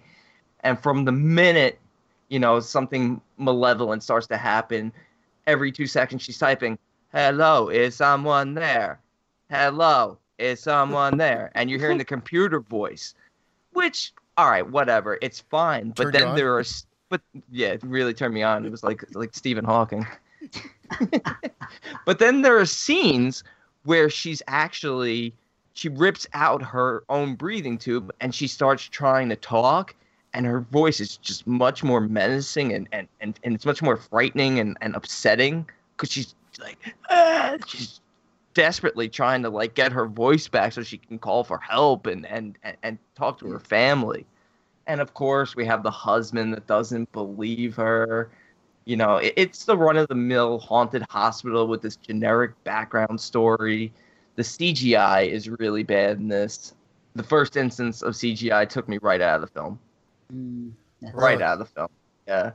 Is this on Netflix? Or... This is on Netflix. Okay. And I got to be honest, I was really, really pumped for the way it opened up. And the minute they got to the hospital, the minute you see the first CGI scene, it's like, fuck. Because they could have gone a different route and made this a genuinely terrifying film. But they give you that generic background story. She's doing the investigation of the hospital. First of all, this is another thing they got to do with these hospital horror films is stop with the, 2 staff members at the whole hospital and only 1 patient. Make a hospital horror film where it's actually packed like a real hospital. Figure out a way to do it. But this is ridiculous. It shouldn't be that quiet. An infection movie then at that point. Yeah. She had her husband's just a stereotypical character. He doesn't believe her, but he still decides that he'll put up security cameras in her hospital room so she can monitor what's going on and see who's coming into her room at night. You know, there's the orderly that believes her and starts doing investigating for her. You know, it's very generic. She has a daughter, of course, who believes everything that's going on, but really doesn't do much in terms of trying to aid and help her. And by the time they get to the third act and people start to believe her and start to take action, at this point, it's too late. It kind of dragged on, and the third act just becomes an absolute horror show of terrible CGI. Laughable. Ugh, terrible. And a forced twist. And they threw in like a forced twist at the end to make everything make sense. That sucks. Yeah. I avoided this one. Recommend. Yeah, this one was a complete mess. The ending, oh my god, the third act, just laughable CGI. Nails across a chalkboard is a better alternative to this nails. Nice. Nailing you. Nailing myself, doing the old tuck under into my butt is better than it. Ireland did not deliver a 4-leaf clover here. Come on. It's just, you know what it is? It's generic. It's been there, done that. And I've been hearing some positive things about this one, but I saw the potential in it. I thought the lead actress was the best part of the film, but then they get sort of like, it gets too supernatural and too ridiculous for its own good. So it should have gone a completely different route. This is a convulsion. Body convulsions. Body convulsion, yeah. See, I told you I'm so confused with the ratings. It's not a head implosion. It's not that horrible. It's watchable, but it's not good. Yeah. Well, I skipped it. I didn't like the name. Sometimes that's all it takes for me. Nails. Well, you know what? Then, you know, I'll just tell this because I didn't really talk too much about the character of Nails, but Nails he was a former patient in the hospital who eventually got better and became a worker at the hospital. And what he would do is the children who were dying, the terminally ill children, is he would clip their fingernails and save them. Gross. Yeah, it was kind of like creepy and disgusting and like weird, very upsetting and off-putting. So the name didn't bother me so much, especially when they got into that. But then it just sort of was like a silly ghost story, and the twist, man, this forced twist at the end. It's like, really, like this person didn't know this. Like it's always just like for a convenient sort of wraparound to tie it into the very beginning, which is him clipping the nails of girls in the past and right before they die, and then it flashes forward to our current story. Yeah, fuck that. Nails. But now that I know it's somebody's name, it's even worse. There used to be a wrestler in like the 90s, the early 90s in WWF, and friggin' he was called Nails with a Z, and he wore like an orange jumpsuit. He was like a prison inmate. It was a terrible gimmick. And Nails. It's kind of a bad name. I mean, the story behind it is cool, but it's so weird when she's like, "It's Nails," like, or she's typing in, "It's Nails. Nails is trying to get me." That just sounds weird, man. Okay. Good job. If you're gonna check it out, at least check it out for her performance, because it was very good. It sounds like the computer does her performance for her. No, but I'm saying once I get away from the computer and she goes off the ventilator and she's still struggling to get her voice back, it's much more believable, and she's a likable character, but still a bad movie. Yeah. Okay, well, I'll tell you what. I'm going to go to another movie from Ireland, which might be better. Because, remember, Dave Z was 5 for 5. If you're going by my last one, I'm 6 for 6. So, let's see what's up. This one's called The Lodgers. In 1920 rural Ireland, Anglo-Irish twins, Rachel and Edward, share a strange existence in their crumbling family estate. Each night, the property becomes the domain of a sinister presence, which enforces 3 rules upon the twins. They must be in bed by midnight. They may not permit an outsider past the threshold. If one attempts to escape, the life of the other one is placed in jeopardy. When troubled war veteran Sean returns to the nearby village, he is immediately drawn to the mysterious Rachel, who in turn begins to break the rules set by the lodgers. The consequences pull Rachel into a deadly confrontation with her brother and with a curse that haunts them. So yeah, twins turning 18. Rachel and I just said his name. Edward. Edward. Yes. It's their birthday. They're turning 18. They have this cool song right in the beginning that kind of explains the rules, and you hear it throughout the film. Kind of interesting that they have a Don't song. let anyone pass the threshold. Don't let anyone pass the threshold. It's not like a Don't chorus feed line. me after No. midnight. I can't have sunlight. That would be a great twist if they turned out to be gremlins. Don't even get me wet, because you're my brother. Oh, well, speak of the devil. Oh. Wow, wow, that was good, because relations with a brother and wet are two big things in this film. There's a lot of water. Oh, I nailed Well, it. I don't want to completely spoil it, but I will say this: there is a curse on this place, and there's a reason for it. And this is 1820 or 1920, whatever the hell it is. It's 1920, but they're like the third or fourth generation that's been there, and the people that came there originally had to hide there in shame for some of the things they were doing, and everybody keeps dying above this water. There's like a supernatural way they're dying, and you can actually see some of the past and some of the way some of this has transpired. But they all die young, and they're all couples and just couples. So a couple, and this couple here, well, they're not really a couple per se, but it's a brother and sister, and their parents have both died, and they witnessed their parents die above the water. And this has been going on, like I said, 3 or 4 generations now. So there's a curse, and it involves water, and Edward seems okay with not having to leave the house. He's embraced it. This is what we do. This is what our family does. It is what it is. Rachel, she wants more to life. She wants to go, so they need groceries, of course, so she goes to the village to get the groceries, and then, bumps into this guy, Sean, who's back from the war, and, he's interested in her. She's a pretty young lady, and he follows her home, and only so far, though. He basically spies on her, but she takes an interest in him. She starts fantasizing a little bit about him. Problem is, because of the rules, there's supposed to be something going on between the brother and the sister, and we find this out. And, I don't think he's into it because he's attracted to her. I think he's into it because they're not supposed to mingle with anyone else. So if this is going to continue on, this is the only way to do it. So there's a lot of that going on. Obviously it's a coming of age thing. It's, the lodgers are getting more intense as time goes on. They call them the lodgers, or the people that are, the ghostly presences, if you will, in the house. And they do things with water, and they do things that at midnight they start to come out, and they have to go to bed before things happen. And it's quite interesting. It's different. I haven't seen a movie with this particular plot before, so I do enjoy it. It's old Gothic type atmosphere. There's a real cool underwater sequence at one point. My only issue is I don't want to give anything away. It's shot and scored well. There's a lot to like about the film. I'm not over the moon with it, but I did enjoy it. The end kind of disappointed me a little bit.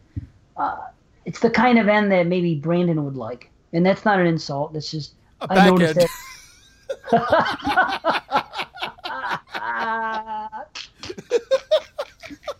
Well done.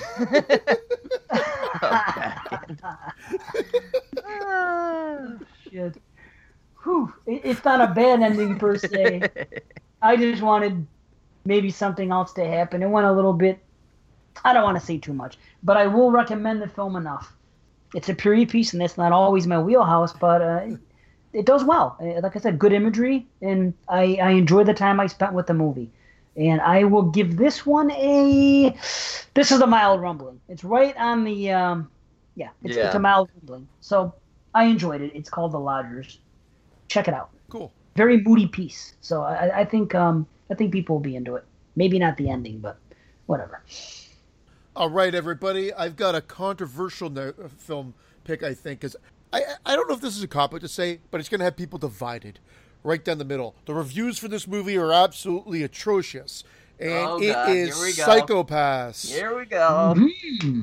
The new film from director Mickey Keating. Yeah, the who man. I actually really enjoy a lot of his movies. Me too. I gotta watch Carnage Park again. That was the one I didn't like. And Yeah, you loved. That's I the only loved one it. I haven't seen. That's the one I haven't seen still. And Orange. I gotta tell you, I love this movie. Yes. I loved it.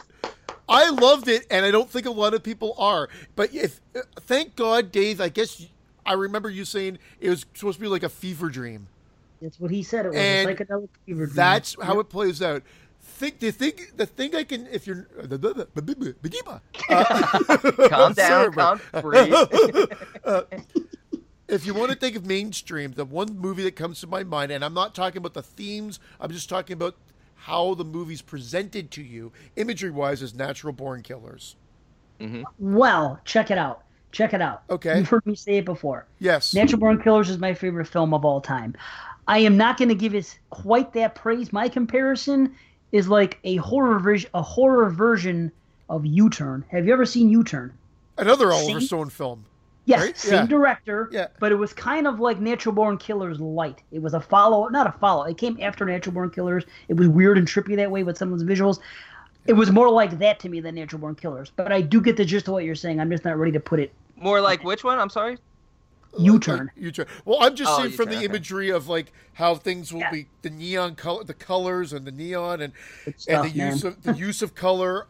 Oh, the Yeah. smoke. For the budget, this movie looks amazing.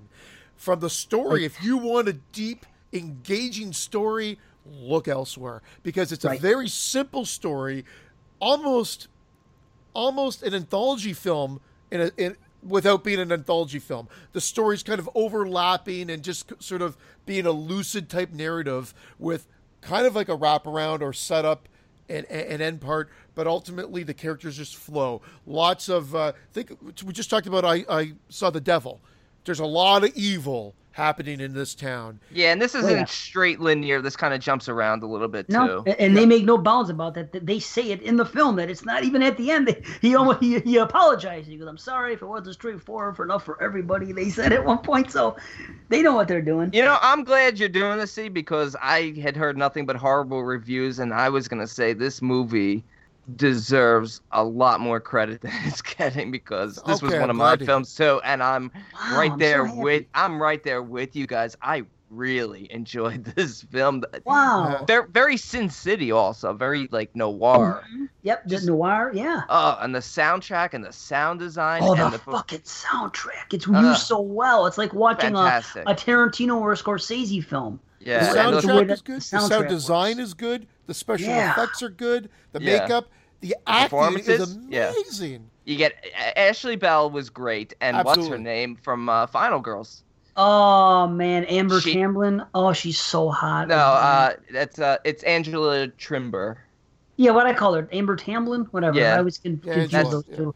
Yeah. Yes. Oh, her. Dude. Fantastic. Oh, and she's so hot in this film. Her character turns me on because she's a bad girl. When she plays bad girls, like that one and the Final Girls, and the first time I ever saw her was in Rob Zombie's H2.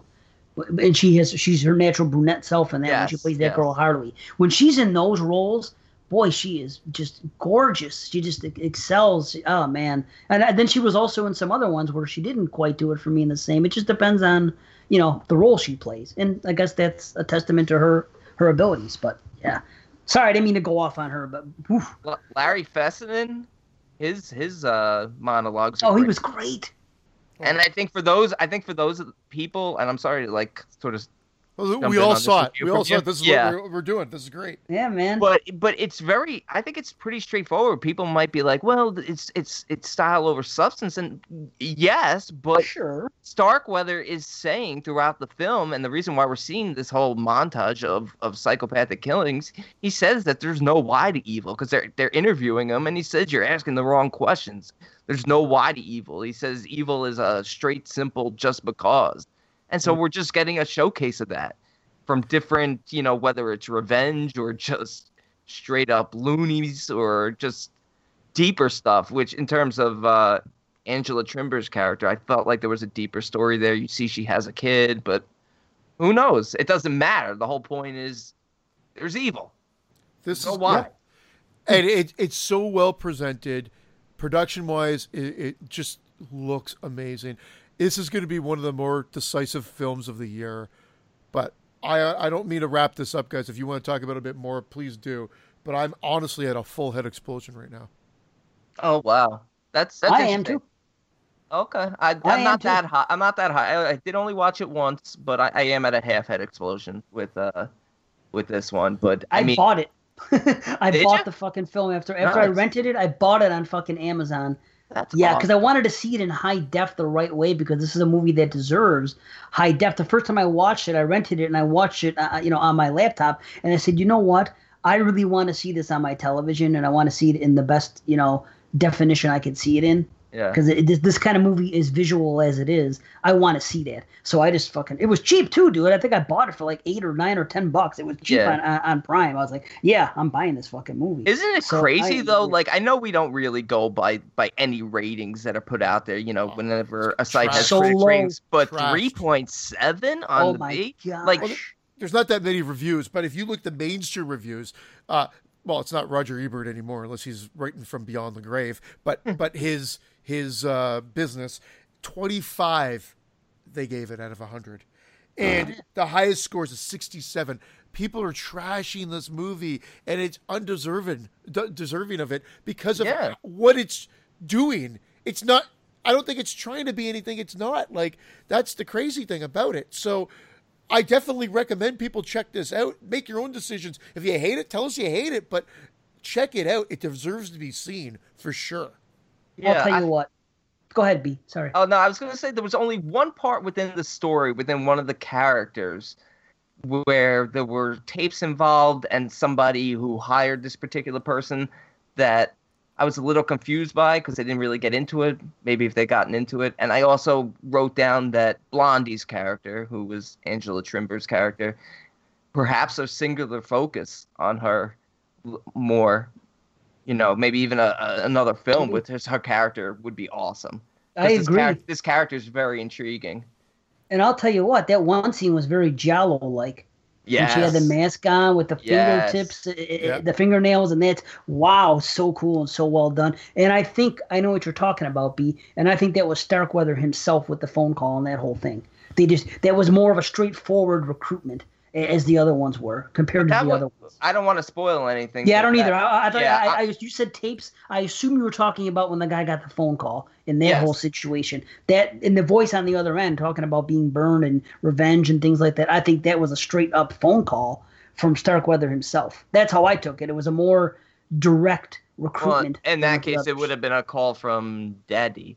Yeah, I don't know. Maybe I'm getting confused now. But I'll tell you this: watch this movie Yeah. for 10 minutes.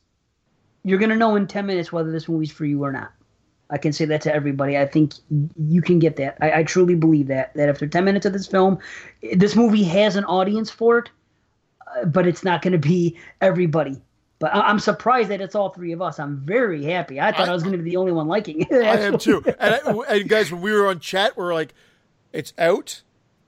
It's on iTunes and whatnot. I'm just saying, are you guys going to check it out? We all said we're going to try to check it out. I did not expect Dave. I thought maybe you would like it because of your love. I didn't realize you liked U-Turn, but your love of Natural Born. Brandon, I didn't know how it was going to work for you. Remember, I think I said that. That's all I said in chat is, Dave, Yeah, I think you you're said- going to like it. yeah. Brandon, I don't know. Yeah. Yeah. And while I'm It's not as awesome. high as you, I was really pleasantly surprised by this one. Maybe if Especially you hearing were- nothing good about it. Well, I think that's it too. I'm like, wow, it is being unfairly trashed. And some people might say, what are you guys talking about? There's nothing here. But it's the way it's presented, and I liked where it was going and how it was doing it, and how all the stories were kind of just, like I said, loosely sort of connected and put together. And it's just visually stunning. Yeah, it really is. Yep. And B, maybe if you were as high as me, you would like it more. Yeah, That's well, all you, I'm saying, you, people. No, you mentioned that, and without a doubt. But man, I was really into it. I was really loving the soundtrack and the sound design, and then the performances were just great. Just Really really cool. a cool film and a short film. Again, another one that runs like 80 minutes. So Listen, I almost watched it again last night because I was house sitting at my mother's, at my stepfather's house. They were gone for the week, and they just got a brand new 70-inch fucking 4K TV mounted on the wall, beautiful Samsung, Nice. fucking ready to go. So I get there and what do I want to watch? I was like, you know what? I'm gonna watch fucking Psychopaths.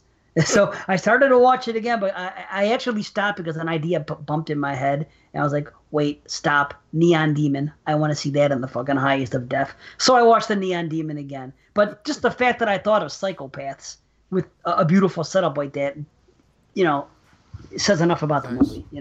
So anyway, yeah. I'm shocked that all three of us liked it. Me too. Yeah, So we all three of us like the Neon Demon, and we all like. Well, I really liked it. You really liked it, and Brandon definitely seems to. Well, even half it is liked to really like. Just depends. Yeah. Hey, I'm at least at a 7, so we're all we're all up there. All right, yeah, I'm gonna go with another film that has Larry Fessenden in it. And that is the film called Like Me. No. Oh, sorry. No, I do like you. Sorry. Written and directed by Robert Mockler. This is his first credit on IMDb. A young woman sets out on a crime spree that she broadcasts on social media. Now, immediately I'm like, okay, this sounds like Tragedy Girls. But, unlike Tragedy Girls, it doesn't try to mix in too much comedy and then have major tonal shifts and fucking piss me off in the end. Because that was the big issue with Tragedy Girls for me. With that said, this is about a young girl named Kaya who goes on this crime spree, and she videotapes what she's doing. And it starts off with her holding up a clerk at a convenience store, and she has a gun on him, and she humiliates him, and she makes him piss himself, and then he finds out the gun's not even loaded, and she instantly becomes like this huge thing on social media. But for the exception of like this one troll named Bird who's calling her a piece of shit, saying she's worthless, telling her she should kill herself. And from there we get into not so much her background, but we sort of see that she doesn't really have much in the way of a family structure, much in the way of friends. She's sort of awkward with people. She even at one point tries to take a homeless man out. She takes a homeless man out to eat, and she tries to like befriend him, but she has this need to be in control, so she's sort of dictating what they'll talk about and all this, but nobody really wants to be around her because she's kind of a little awkward and a little bit of a loner. They have these like avant-garde montages that add to like this psychedelic dissociative feel of the film. So she basically continues on, and she winds up in a motel where she meets Larry Fessenden's character, and she of course seduces him, and she tells him she's 17 and that she'll have sex with him, and she sort of exposes him as a pervert, and then she kind of humiliates and tortures him and takes him hostage and takes him with her, and basically is filming him the whole time and asking her listeners what she should do with him and stuff like that. And they start to get to know each other, and you start to peel back the layers of each character and get to understand a little bit more about what they're about. Kaya, you feel for her because even though she's committing these awful crimes, she hasn't yet elevated to a point where she can't come back from anything she's done. She's doing terrible things, but she's not a psychopath. You can tell she just wants attention. She craves affection, but she's clearly not going about it in the right way. She's guarded. I talked about how she needs control, but in the end, I think it's more of a cautionary tale about the effects social media have on young people. Because whether or not she's actually 17 years old in this film, even though she says she is, because you get the impression that she's lying about a lot of things, this film is trying to show you the dangers of trying to appeal to a larger group of people that don't really have your best interest at heart. You sound like you like this more than Tragedy Girls. You know what? The crazy thing is, like, if I'm giving it a rating, I'm still in that mild rumble. I'm in that same range as Tragedy Girls in terms of my numbers. But I feel like this one was a little bit smarter about how it approached it, and it didn't have cheap cop-outs like Tragedy Girls did, and didn't get silly and goofy in the end. It's actually kind of heartbreaking the way the film concludes. Because in the end, there's no hope for our character, for our lead. Wow. See, another one I skipped because the B didn't call it horror. When I was Yeah, reading you know what? I wasn't sure. That's another thing. There's another movie I'm going to talk about. There's actually another 2 movies I might mention tonight that border, and they might not necessarily be horror. And I know we poke fun at other people for doing non-horror stuff on the podcast, but I feel like these are under the umbrella that'll at least appeal to horror fans. You know, these are thrillers, crime, drama, or have some sort of horrific, metaphoric message behind it. It looks pretty though. I look at some of the visuals on the B, and some looks very colorful. Does that look true in the film, or? Yeah, no, it's a good looking film. It's It's also a very psychedelic film. Definitely more style over substance. We learn, like I said, we learn a lot about Fessenden's character. We don't really learn as much about Kaya's character. I know I kind of said we learn more about her. Not enough. You kind of just get to know her through her actions more so than her talking about her backstory, which would have been nice. Hypothetically, let me ask you this, without even hearing your rating yet.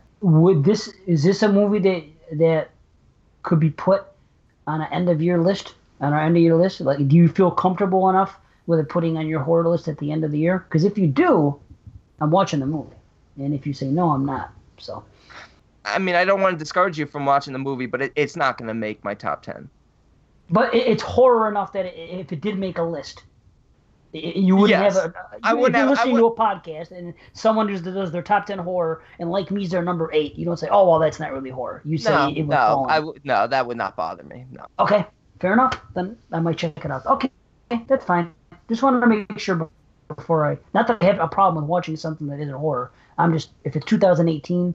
And I'm watching it, it probably will be horror. In fact, I would definitely say check it out. Again, another short-running film, and it's heavily stylized, and it has Fessenden. It was interesting because I watched this and Psycho-Pass back to back, and they both had him in it, and they're both very stylized.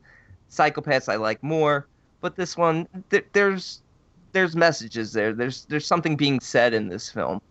Right now, Jeremy Gardner too, huh? Yeah, Jeremy Gardner plays the store clerk that she humiliates at the opening. Yeah, he was in both as well. I like him. Yeah, he was the cop in Psycho-Pass. Oh, that's right. Yeah, so him and Fessenden are in both of these. Right on, man. Cool. All right. So, what did you rate it? Did I miss it? I gave it the mild rumble. Mild rumble, but it's at a higher end of a mild rumble. It's a higher end of a mild rumble. Okay.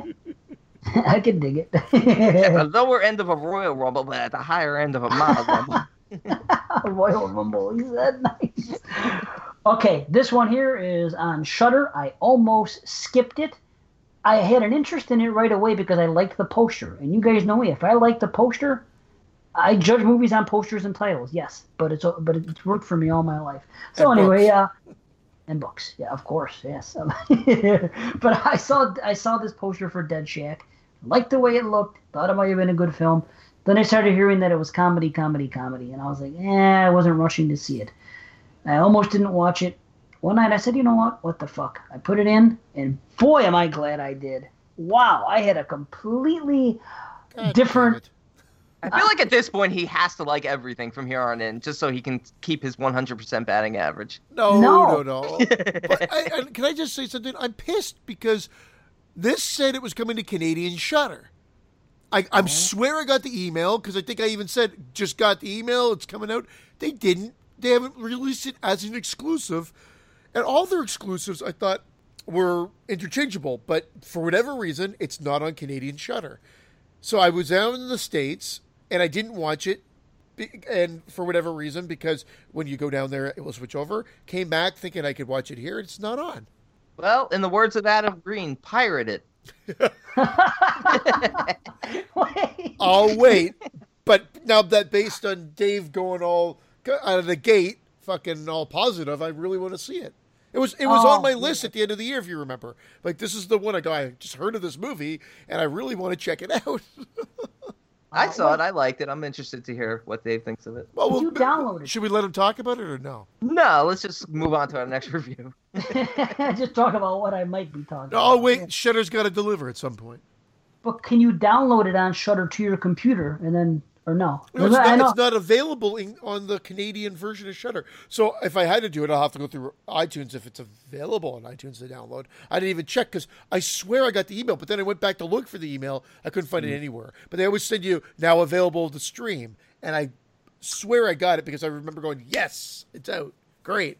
Ah, shit. Done. Well, hopefully by the next show you'll have seen it. But I just wanted to derail you. So now that's okay. Feel free to talk. I need a good derailing every now. Derail him. Hardly know him. Yeah. See?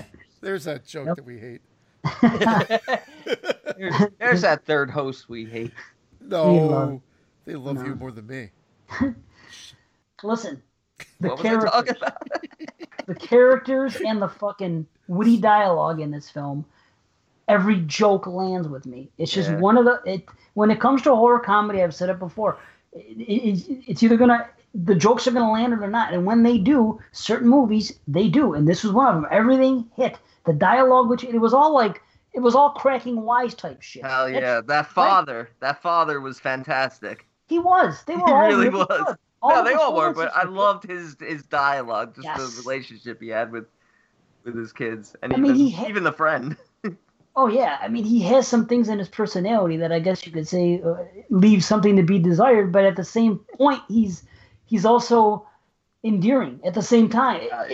It's weird. It's just one of those kind of characters. Or if you just heard the stats about him in real life, this guy does this, he does this. You would hear certain things about him, and you'd be like, oh, well, that guy sounds like he's a deadbeat piece of shit.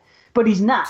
When you get to the heart of it, he's not. And there's even a scene in this film where this one kid is pretending to be something he's not, and ends up being jealous of this family, where this family you think is kind of like white trash, and he's coming from the other side of the tracks, and he's actually jealous of what they have, saying, hey, you guys genuinely love each other, and it's below the surface, but there's a genuine love here, and it's, he has admiration for that. But listen, the gore is fucking great. When you get kills, it's like Evil Dead 1 type shit. There's even a scene just like Evil Dead 1. I think they did it on purpose. There's an exploding head in this one too, better than the one that was in the Ritual. A great fucking exploding head. All the gore. Ravenous, you mean? Yes, Ravenous. Pardon the me. Ravenous Ritual. Yes. Ritual. Ritual. They're both on Netflix. They start with ours. Yeah. Damn it. But I was also surprised at how well shot this was. This was technically, this is a really well made film. I was not expecting that with a horror comedy. Just going into it, I'm thinking, best case scenario, maybe Tucker and Dale versus Evil, which is another great film. I haven't watched it in a while, but I really enjoyed it. But this definitely better made. Violence was great. It's an infected / zombie thing going on, which isn't fully explained. I guess you could say that's a knock on it, but I don't know. You kind of check your brain at the door with that aspect of the film. It's not necessarily needed. They go out there camping and they meet this strange neighbor. Boy, oh boy, she's hot too. What's her name? Lauren Holly. Lauren Holly, still looking like a mill. Yeah. So she's there and she has this little family of cannibal type zombies, and why she's been hidden all this time we don't know, and we don't know all the whys. We don't have all the answers, and we don't care. And maybe I missed out on something, but again, I saw it twice, and I didn't care. I just enjoyed the ride. The dialogue was great. I laughed out loud 4 or 5 times. The humor just hit, and it was gory, and just nice. Yeah, just a fun time, man. Just a fun fucking movie. I enjoy it. This is a half-head explosion, but it's not too far away from a full. It really surprised me at how well made it was, and just how much I enjoyed it overall for being horror comedy. People say I don't like horror comedy. It isn't that. It's just it has to be a certain kind of comedy, I guess. This works. So yeah, if you're having second thoughts, check this out, man. I think a lot of people are really gonna like this film. Rub it in. Shudder, release it in Canada for fuck's sake. All right. God damn it! Awesome. I'm glad to hear. You'll dig it. Did you see half head, or what did you give it? It's a half. Yep. Yeah, I'm right there with you. I've seen it as well, and I'm at a half head explosion. Yeah, with my rating. It's good, man. Check it out. Yeah, great. Yeah, maybe I will someday. Maybe someday. Piracy. Talk to Adam Green. Talk to Joe Green. Yep. All right, guys, here we go. Talk to Mean Joe Green. Here we go.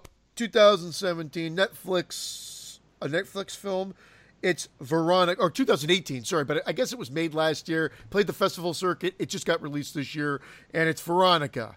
I knew nothing going into this movie. All of a sudden, all these posts of it being a scary movie, the scariest movie ever, started shooting around the internet, and then people posted on their Facebook page saying, where's the horror in this? And I'm like, what the fuck's going on here? I got to check this out. I put on the movie. I started watching the movie. I'm like, this isn't bad. It's well filmed and whatever. It's a little generic. First half of the movie, pretty generic. Second half of the movie, absolutely phenomenal.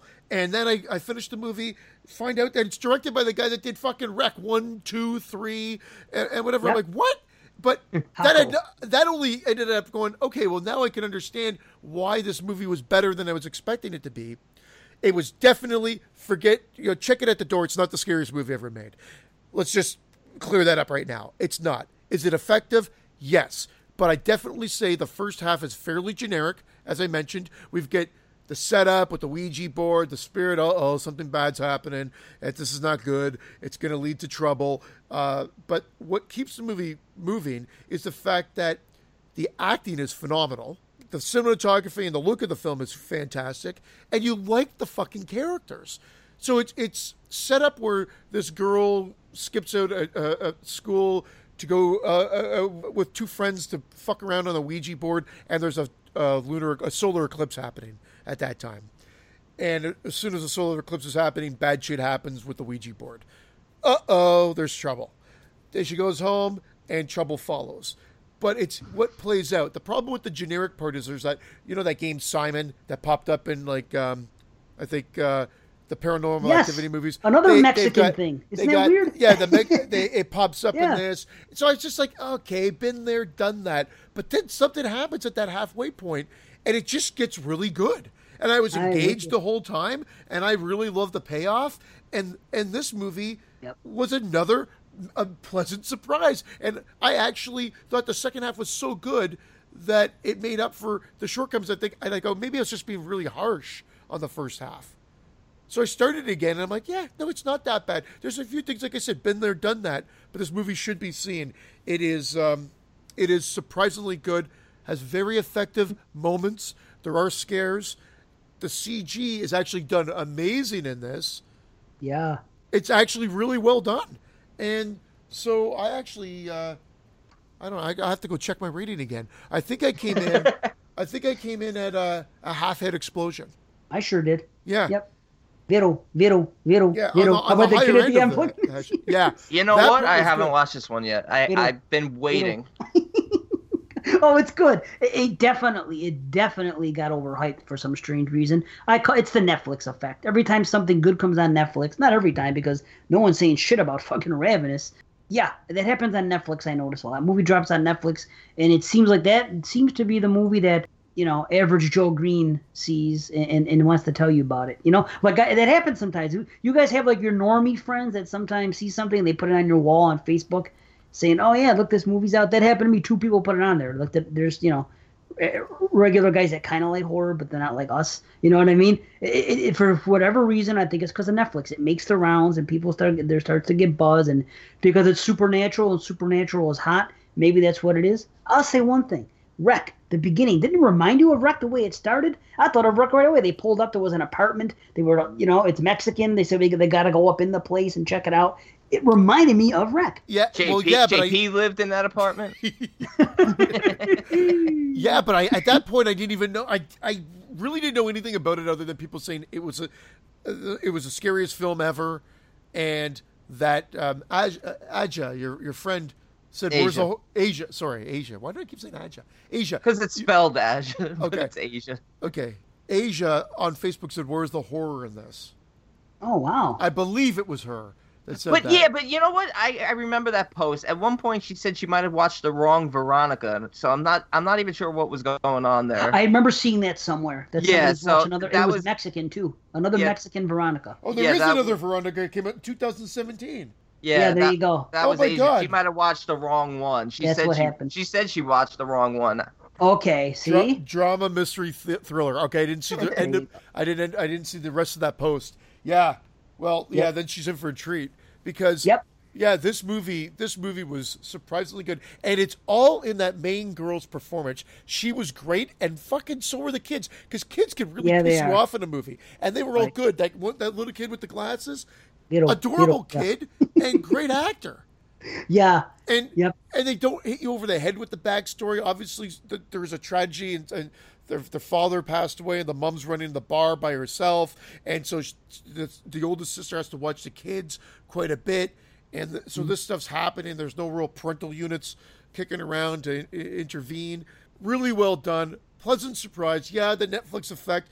Just go in with realistic expectations. You'll be pleasantly surprised. Yeah, dude, I like all that stuff with the relationship between the girls, and it's so real life. You remember how it is. You got a best friend one day, and then all of a sudden they're hanging out with some. They become your new best friend, and the way things. And there's reasons for, but you really feel for this girl because you know she wants to have more in her life, but there's only so much she can do. And then she's having trouble when she can't get help because she has to watch her kids all the time. Her mother's working. There's a lot going on. It's cool. And there's some really cool, scary sequences. And then that ending. Fuck. And that ending. Oh, and I think this takes place in the same universe as Wreck. If you really think about what becomes of her and what's going on. And how about the fact, I don't know if that's a spoiler, but this is based on something that really happened. You see the photographs at the end? Yeah. I thought they did that. Dude. I thought they did that to make you think it was based on something, but then no. Yeah, those are actual pictures, man. It was like I actually finished this today, so I had started it last night, fell asleep, and I'm like, I got to finish this movie. So then I finished it today. Then I went back, watched the first 15 minutes again, just to see if I was a little harsh, like I said on the beginning part. And then I went online right before we started up, just to read up if it was actually based on a true story. And they said it was. There was a post, but I think it was people asking if it was. So I didn't really get the full answer if it was actually a true story. I believe that it could be, but it could just be wishful thinking. You know what I mean? I could just be buying into the fucking thing, but it looks kind of. You guys are dead shacking me right now. Yeah. The same way we just dead shack Christian. You guys are fucking Veronica. Yeah. You gotta follow me. Veronica. Follow me, dude. I haven't had a shit ball yet. I'm telling you. This year we're a quarter in, and this year's off to a great start. We're over, No, we're not over a quarter yet. We're just coming up to it. Yeah. It's crazy because I'm like the total opposite. I'm like, it hasn't really gotten going yet. Even though I'm enjoying some films, I'm just like, I know Dave's killing it with his. He's 100 for 100 so far. You go back to the show that we did this time last year. You said the exact same thing. Yes, he did. You did. Did I? You did. And I'm not saying that to be a dick. I'm saying that because that will just show that there's promise, because how the year ended up playing out when you went on a binge near the end and went, oh my God, this year turned fucking around. That's true. The latter half of last year fucking was amazing. Just follow my lead, homie. I'm telling you. I know. I am. Yeah. No, it's now watch my first shit ball will be fucking the next one I watch, and I tell him to watch it. He'll jinx me. Oh, all right. And just on a side note about I said the devil. I think I wanted to say this, and I don't know if I got disconnected or whatever happened. But did you know that Adam Weingart is slated to do a remake? Yeah. Fuck! Don't touch it. It's a masterpiece. Yes, don't touch it. There's nothing you can do to make this better. I feel bad for that guy, man, because he's the one that got all that shit for Death Note, which I actually ended up liking because I haven't seen it, but I won't hate on Death Note because at least it's a significant amount of time went by. The original Death Notes were live action films were over 10 years ago. Well, so. I don't even know anything about it, so I went in. I own the original 3, and I love them, but I won't criticize them for doing it. It's going to be a cash grab because people are going to want to see it. But man, it's for this large group of fans who just hate reading subtitles for some reason. Yeah. Anyway, I just wanted to add that because sort of to fully complete revenge. Nice. So, there you go. Yep. Okay, so it's my turn. Sorry. You right there, buddy? Fucking guy. Why should I be interested in what you have to say now?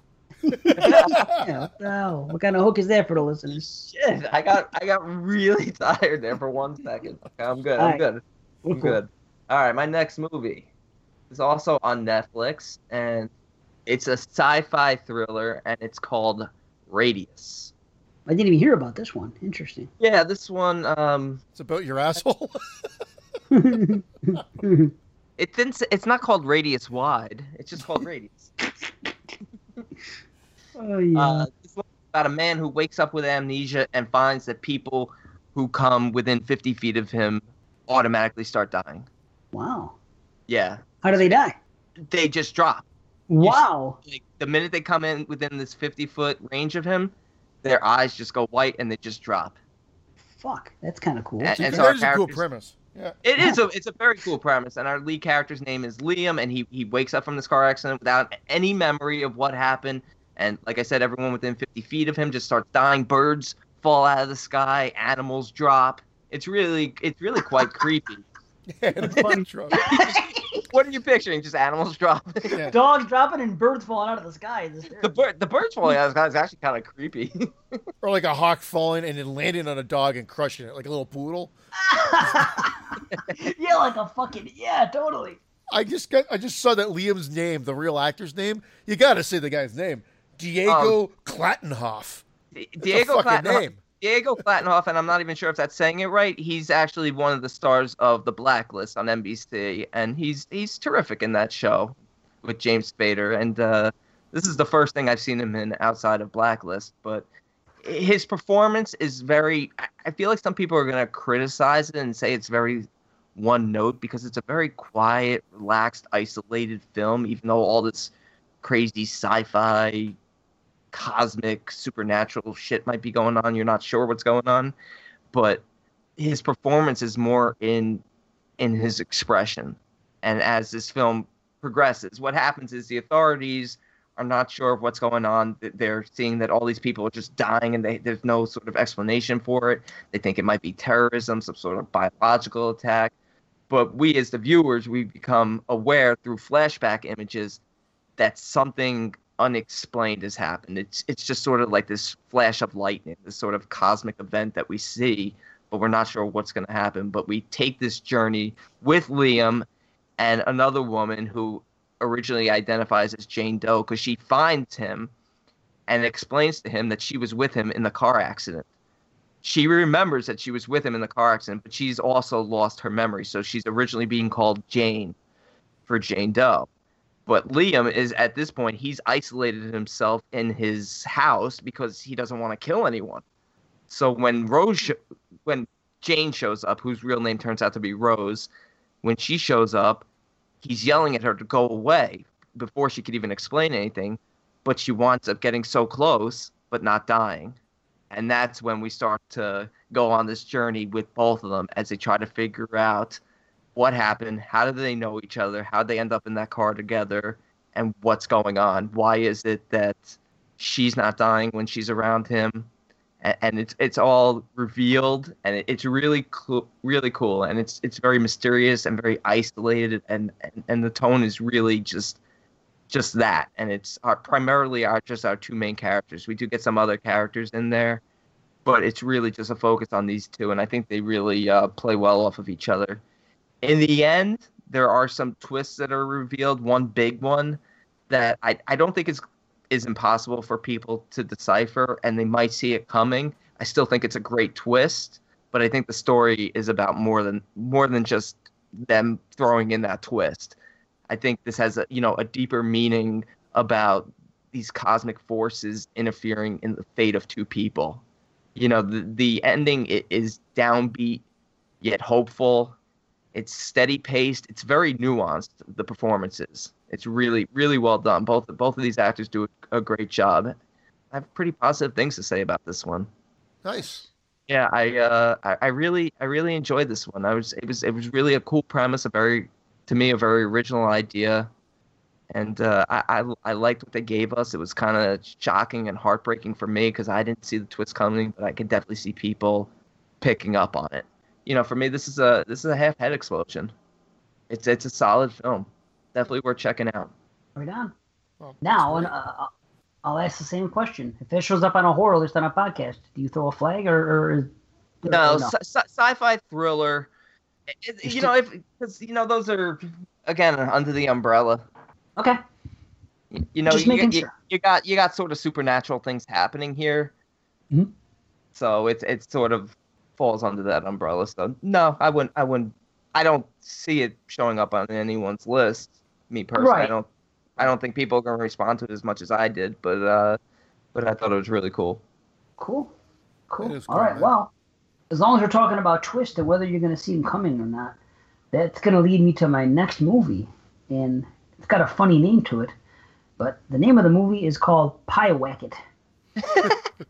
I am so intrigued by this one because I want to see this film, and I really hope you're 15 for 15 or whatever you're on now for the year.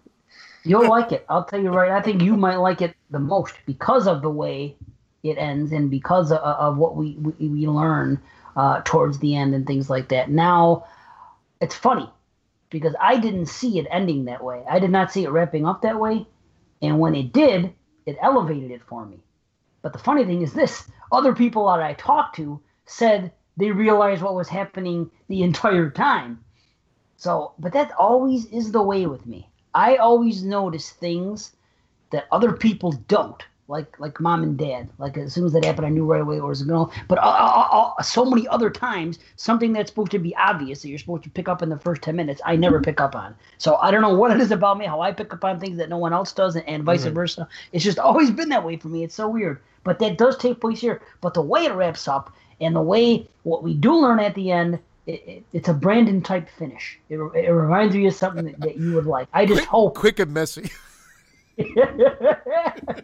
on a back end.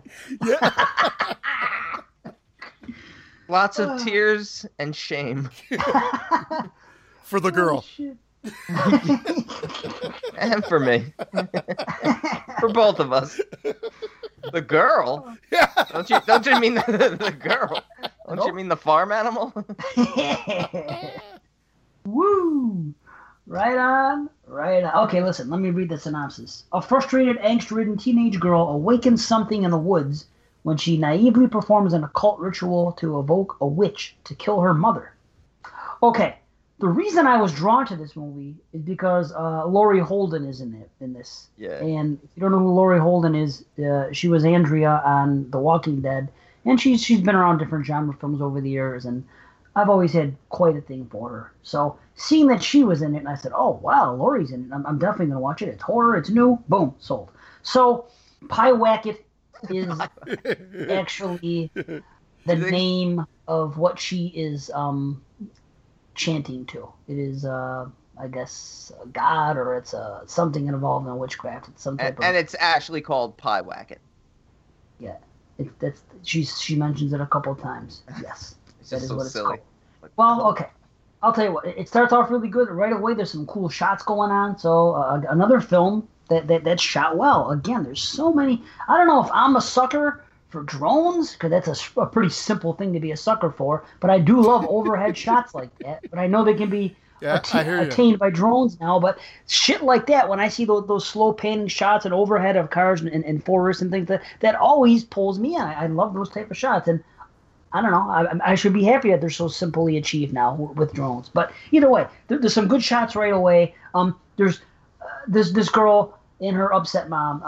Now, the reason her mother's upset is because their father died not too long ago, and she just cannot get over it. And that's Laurie Holden's character. She just cannot get over the loss of her husband. She says that living in that house is like being in his funeral every day. She's having a real tough time. But the thing is, this girl, our lead, what the hell's her name? I forget her name. Lori, maybe? Anyway, Leah? I forget her name. Yeah, okay. Yeah, it is Leah? Leah. Thank you. Yeah, it is Leah. Thank you. Did you see this? No, I just got. Okay, you looking it up? Okay. Yeah. For you.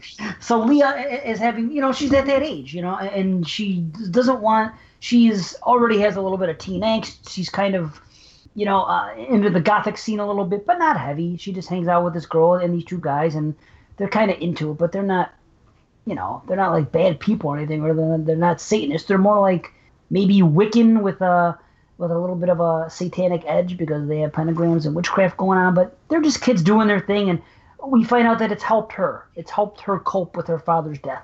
Even she said that to her mother. That makes me feel good because her mother sees a pentagram. She goes, "What are you going to be, a Manson girl now?" And she goes, "You know what? This makes me feel good. It's helping me cope with the loss of my father." And the mother just cannot get over it, and she decides they're going to move up north. And by up north, it's an hour away from where she is in school, and she's at an age where she doesn't want to leave school. She doesn't want to leave the friend she has. She's been through enough, losing her father and everything else, and she doesn't need more shit to mess with her. But the woman, the mother, just has to go. So by going up north, they're going from suburbia to basically isolation. They're moving into a place in the woods, almost like the Jarvis house in Friday 4 or something. It's not a shack or anything like that. It's a nice house, but it's in the woods, and it's a long ride. So this girl, she has a compromise with her mother. There's fighting and bickering because she doesn't want to leave the school. Her mother says, you know what? Fine. Just for the rest of this year, I will drive you to and from school. It's an hour commute, and I will do it, and I can work from home because whatever job she has, she can do it from home just as well as she can do it in the office. So she's going to work from home, and she's going to drive her daughter. And so she's trying to do what she can, but, they're just at odds. And like I said, the girls at that age, it's tough. So anyway, eventually she ends up bringing a friend over. Because, like I said in the beginning, she has one girlfriend and these two guys. One that she's kind of involved in. They kind of like each other, but they haven't sealed the deal. And this girl's like her best friend. So she's having a few incidences happen as she gets there. And her mother really pisses her off. And she does this thing in the woods. She does this little occult-type ceremony where she gets so mad that she wishes her mother dead. Because they do have a big fight. They say things each other doesn't mean. And she ends up doing that. And after that happens, strange things start to happen. She goes to bed one night and she wakes up in the woods. She doesn't know what the fuck happens. Some scary things are happening to this girl. So she goes to her friend at school and says, listen, can you spend the night this weekend with me? Why don't you come up? My mother will allow it. Let's see what we can do. So she said, okay, I'll come. So her friend comes up. Everything's fine. She goes to bed. Then they wake up in the morning and the girl, her friend, is locked in the car, the mother's car. She doesn't want to come out, and she's like all freaked the fuck out. She doesn't say what happened to her. She doesn't want to be touched. She doesn't want to talk to anybody. So then she has an incident. So we're like, well, what the fuck's going on here? In the beginning of the movie, they see an author at a book signing in their neighborhood, and they meet this author, and he's writing some things about witchcraft or whatever. And he kind of warns them, be careful too much what you believe in. But he does know a lot about witchcraft. So eventually, because of these things happening, she goes online, she reaches out to this author. Hey, do you remember me at the book signing, this and that? And sure enough, he does. They have some communication, and he gives her some advice on what to do and what not to do. Things get really crazy in the third act, and the climax is fucking batshit crazy. All kinds of stuff goes on. You're not 100% sure where it's going. You're not sure what's even 100% real. But don't let that detract you. It's not like where you're second guessing everything. It's just it fits the film just fine. You're not going to have any issue with that. And it wraps up an interesting way, a little bit different. Like I said, some people saw it coming, didn't ruin the film for it. They loved the film throughout, but they didn't like the way it ended. They saw it coming, and they weren't happy with that. Me, it elevated it a little bit for me with the way it wrapped up. But, nothing extraordinary, but a good film. It's definitely a recommend. It's another half-head explosion. So check it out. Pyewacket. I've actually heard a lot of positive buzz about this. I think it was at the Toronto Film Festival last year. It's Canadian. Yes, it is. Canadian. The film's Canadian. His first movie was Backcountry. Came out a few years ago. I like about the bear. It's a good one. Yeah. Yeah. I enjoy it. And this guy's as you were talking about it, and I was researching, making sure, in case you had character names and questions or whatever. And I was looking at, he has a couple other horror movies coming out soon. So Adam McDonald is the director. Someone to keep a watchful eye on, especially. I'm really looking forward to seeing this movie. I think he's doing cake masturbation next. What? Who knows? Pyewacket? Oh! Cake masturbation. Pyewacket. No, that's good. All right. I'm just going to get into my next one because fuck this guy. Fuck this. I half suspected that this might go into a long review, but I'm realizing that we're now getting late, really late at night, so I don't know how long this is going to go. Because it's going to be our shortest show, right? Yeah, because this has been an hour and a half segment already. Famous last words. Yeah, there we go. So, what the hell? You guys watched this. You guys talked about it. I think I even muted you guys while you were talking about it because I didn't want to be spoiled about it. No, we muted you. And I finally I checked it out, and I've watched it twice, and that is The Ritual. Nice. On Netflix. David Bruckner, who brought us Southbound 2 years ago, Yes. and a bunch of other things if you know him in the horror community as well. So, where do we want to start with this movie? This movie blew me away as well. I've been on a streak lately as well. The only movies that have been questionable are some of these 1976 movies I'm watching for our upcoming 22 Shot show. Gotta be like me. Gotta be like me, man. I'm doing the bare minimum. I'm only watching the good stuff. Yeah, I'm watching some of these movies. I'm like, what the fuck were they thinking back then? Yes, I know. But anyway, yeah, I feel like I'm not going to give the synopsis is quick. I'll do it quickly because I haven't done any synopsis tonight. I just realized tonight's. Tonight. Oh, sorry. No, it's fine, man. A group of college friends reunite for a trip to the forest, but encounter a menacing presence in the woods that's stalking them. And honestly, you guys said it the last week. The performances throughout are great. It opens up with a couple of buddies, like 5 guys at a pub, five guys at a pub, having some drinks, talking about where they're gonna have their yearly vacation. Can you stop smacking your lips after you say 5 guys? It's really off-putting. Yeah, it's a fast food chain. I was gonna say, maybe he's thinking about the hamburger or the kosher dog. About 5 guys. Yeah. Dude, I had a kosher dog at that place once. It was so good. It was called Kosher Dog. It was at Five Guys. Man, outside of Buffalo, because we have great hot dogs here, it was one of the best hot dogs I ever had. Why is it kosher? I don't understand, but I don't care. I just enjoyed it. The rabbi blessed it before they killed the pig. Oh, is that all it took? Okay. I don't know. Well, without going into exquisite detail, I'm just going to jump right in, like I usually do. Just ignore you guys and just say what I need to say. Yeah. I just saw a Jewish joke. I had kosher, and I thought we could have an elaboration from Brandon. I tried. Okay. I'm surprised he didn't jump all over it, but I was waiting for an explanation. Yeah. The first question and the first thing that you put yourself into is what would you do in the scenario of what our lead character Luke gets put into when he's in that liquor store, and right. Thing. You want and I think you try to think of what that would be. You think you're going to be heroic, but then you're in that situation, and you might be like fuck, and your goal is not that you're fucking your friend over. Your goal is that you're just thinking, let's just get secure and whatever. Yeah. And your friend wasn't just fast enough to realize that was the plan. Right. At the same time, now that you're in that situation, what do you do? And at one point, he flips the bottle over to like look at it as a weapon, but everything's sort of happening so fast. Now, maybe not fast enough that he couldn't have jumped in, and he decided he froze up and he didn't. As a result, his friend dies, and he's left with a lot of guilt. We cut to 6 months later. Yeah. 6 months later. 6 months. They're in northern Sweden doing the trip that he suggested, and they're camping out, and they're doing their male bonding ritual. And ultimately, one of the guys gets hurt. They take a shortcut through the woods, and they run into a bunch of shit.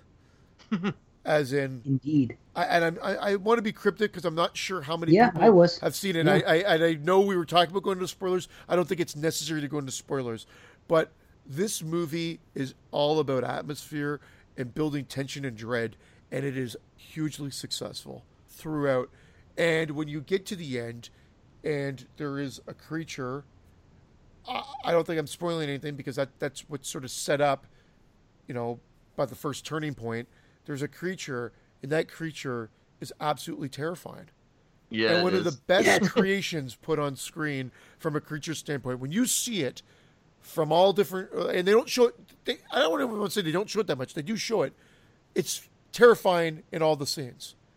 It never loses its power, and that is shocking because usually once you see the monster, you're looking for the faults, and I didn't find any faults in that. Obviously, this is about our main character Luke's arc of him trying to overcome everything as well, but the fact that he also gets marked, and again, I'm trying to dance around how to word this, but so guys, you saw this. Is he been marked by the monster because he's not seen as a threat because of his experience of locking up and not fighting back, so that maybe he'd be more apt to follow? Another servant to this godlike creature. Yes, Perfect. Yes, because he knows what he's struggling with inside, obviously, because he fucks with them along the way, and he figures that, well, this guy's a coward, so he's just gonna automatically be fucking subservient to me. So you know what I mean? That's all this thing, and that's all this thing wants is to be worshipped, and that's its whole reason to exist, apparently. So it does what he does, and I guess he feeds them with whatever he feeds them with, and I guess it's good enough for some of them, and whatever. But yeah, that's what I feel, that he's marked right off the bat because he can feel, what's going on with him internally, and that he's going to be an easy mark. He can sense his fear. Well, yep.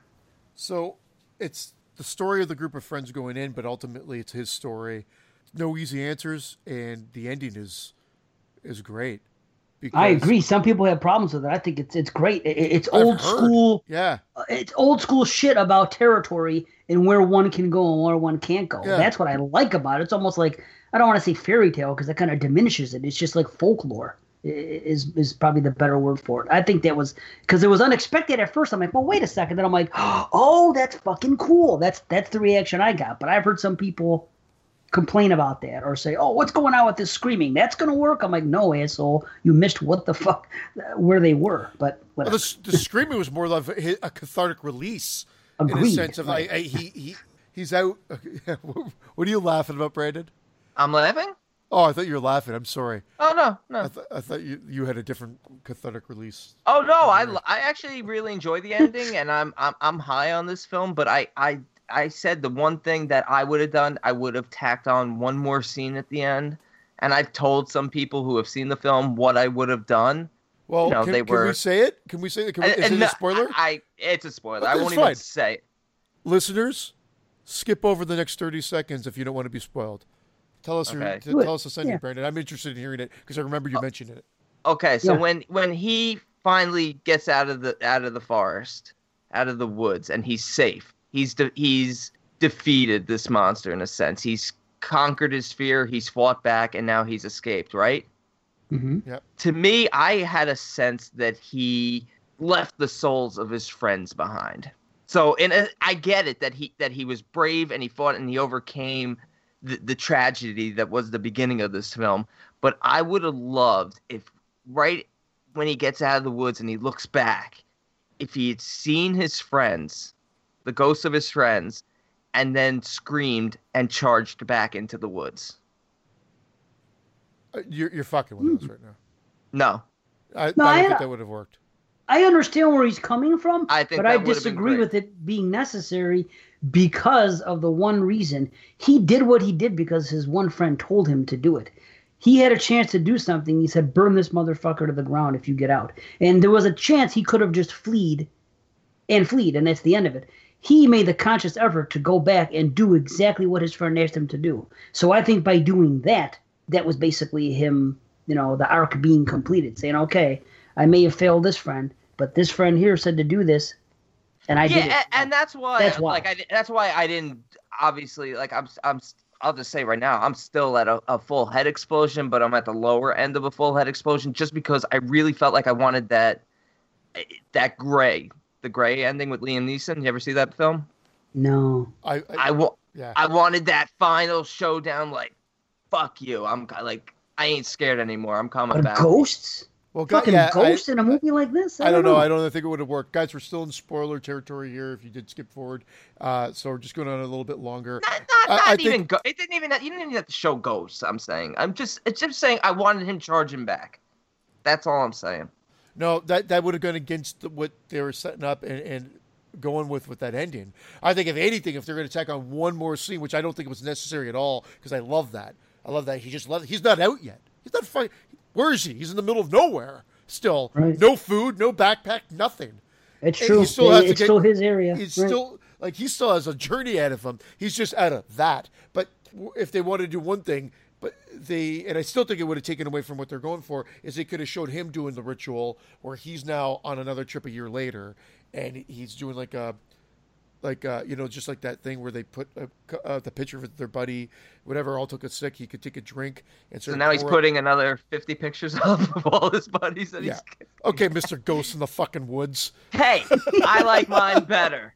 It's not ghosts in the woods. It's the spirit, the souls of his dead friends who were killed by this fucking... They're all fucking whatever. Jedi mind tricks. They're all like Jedis, like with that blue glow Hey, around listen. How many times are you nerds going to talk about Star Wars tonight? Oh, fuck. You're the one with Jedi and the woods glowing and everything like that. I didn't say anything about glowing. That's your asshole from all the bleach. See, don't listeners, don't say we don't ever disagree, because here I'm totally against this new ending of Christians. Yeah, but the difference is I don't we're not want a new yelling ending. about it. I don't want to do ending. You're the one that put on a... You want him going back and drinking to his 50 dead friends now. Like, if he charges back, he's just sacrificing himself, which... He's not afraid to stand up and fight. We've already seen that, though. He already did stand up and fight when he could have fled. But it's more of him fleeing than standing up and fighting. Yes, he burns it down. He honors his friend. He gets out of there and he burns it down. But he didn't defeat it. Okay, we'll We'll put this to a vote. Listeners, It's a god. do you want... I know. Do you want the ghost ending with the Jedi mind ghost? I didn't say anything about a ghost ending. It's the ghost face killer. Yeah. Bill Cosby's there, Ghost Dad's there, everybody's fucking there. Okay, or do you want ghost face to be out there in the fucking world? You want Christian's ending where he gets out of the woods, but he's like, oh, I'm not out. And then he just dies of starvation on his walk back to civilization. Better. Or do you want the guy just to fall over and then all of a sudden we see fucking what's her name from Blair Witch Project with the camera? The guy falls over. Anyway, beautiful film, beautiful to Or look Black at. Phillip. Sorry. Watch it twice. I will revisit this at least one more time, maybe twice, because I think I'm going to show my wife next. Right I'll on. probably watch I it showed by the my end of wife. the year. as Yeah, well. we get it. You have a wife. Oh. Now he's rubbing that in. Yeah, the one time we get to show our wives a film. Okay, think about all the other times we can't watch something Yeah. because they're around. What the? It goes both You think ways. she's going to watch I Saw the Devil? No way. Yeah, right. Holy fuck! There you go. But anyway, full head explosion. I'm right with you guys. Thanks for not ruining it for me when you guys talked about it, because you were trying to be very vague. Well, Yes. now your review of it just ruined it for me. You know how I think they should have ended it? Now I'm going to a half of full head explosion. a three-quarter head. A three-quarter How does of this a half. affect me? I'm kidding.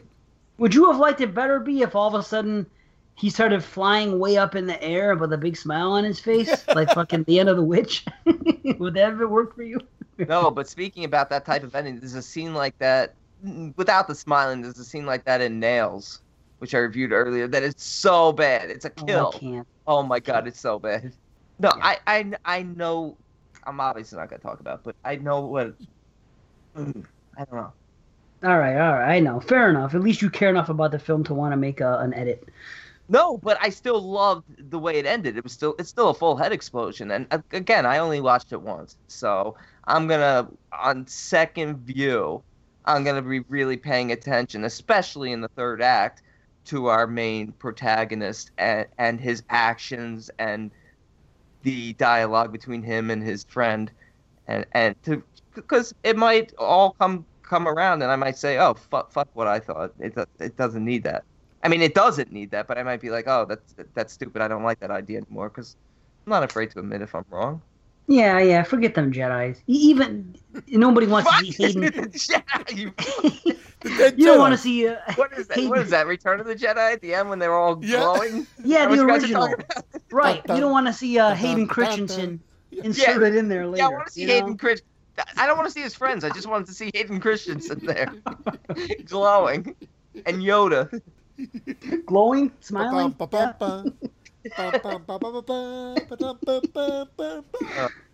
the old ended.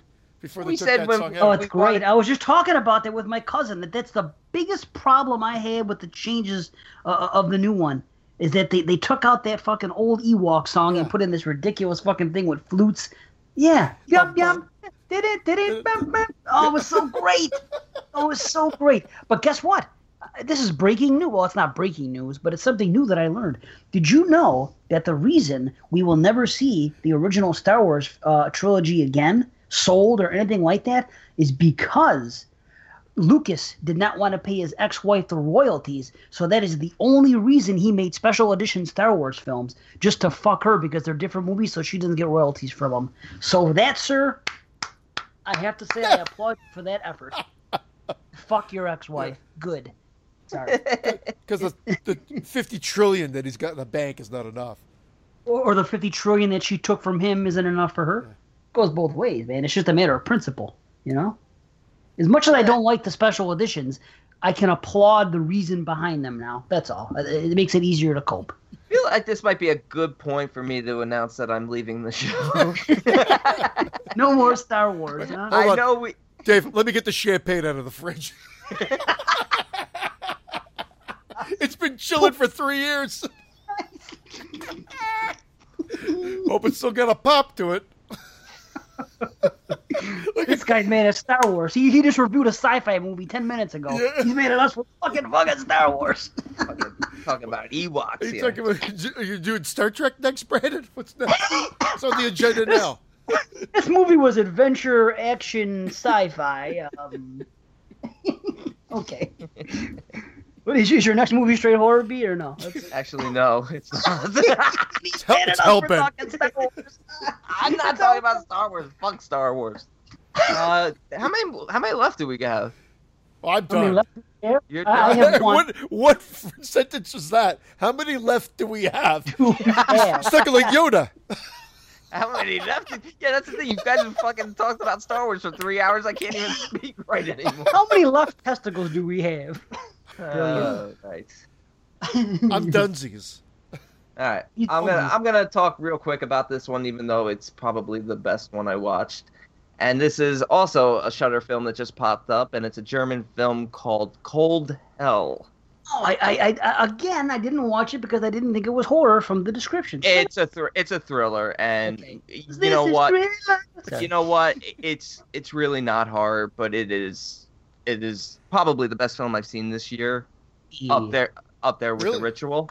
This is Yeah. we were the last fucking show on the Horrorphia Network that only did horror. It's still horror. It's still a serial just killer. teasing. I'm gonna get into it. I'm just teasing. I'm Okay, sorry. in Vienna, a woman is witness to a murder in the neighbor apartment, but she is also seen by the murderer, and her life turns upside down as she tries to protect herself. That's the setup. And we get our lead actress in this is played by a woman named Violetta Shurolau. I don't know how to say her name, but she plays Ozga in the film, and she's absolutely phenomenal. It's a Osgood Perkins. Ozga. Oh, okay. Ozge. Yeah, Ozga Perkins, and she's a Blackcoat's daughter. Okay, and she's actually an Austrian Muslim taxi driver living in Vienna, and she's really just abused by everyone. It just shows how horrible people are. It's really a big statement about how Muslims are treated. It's quite horrific. Even though she's not like a religious Muslim, she's sort of just Muslim by birth. But she witnesses the murder, and she sees the killer, and the killer sees her, and then it's sort of like a cat and mouse of the killer trying to find her. She tries to get protection from the police.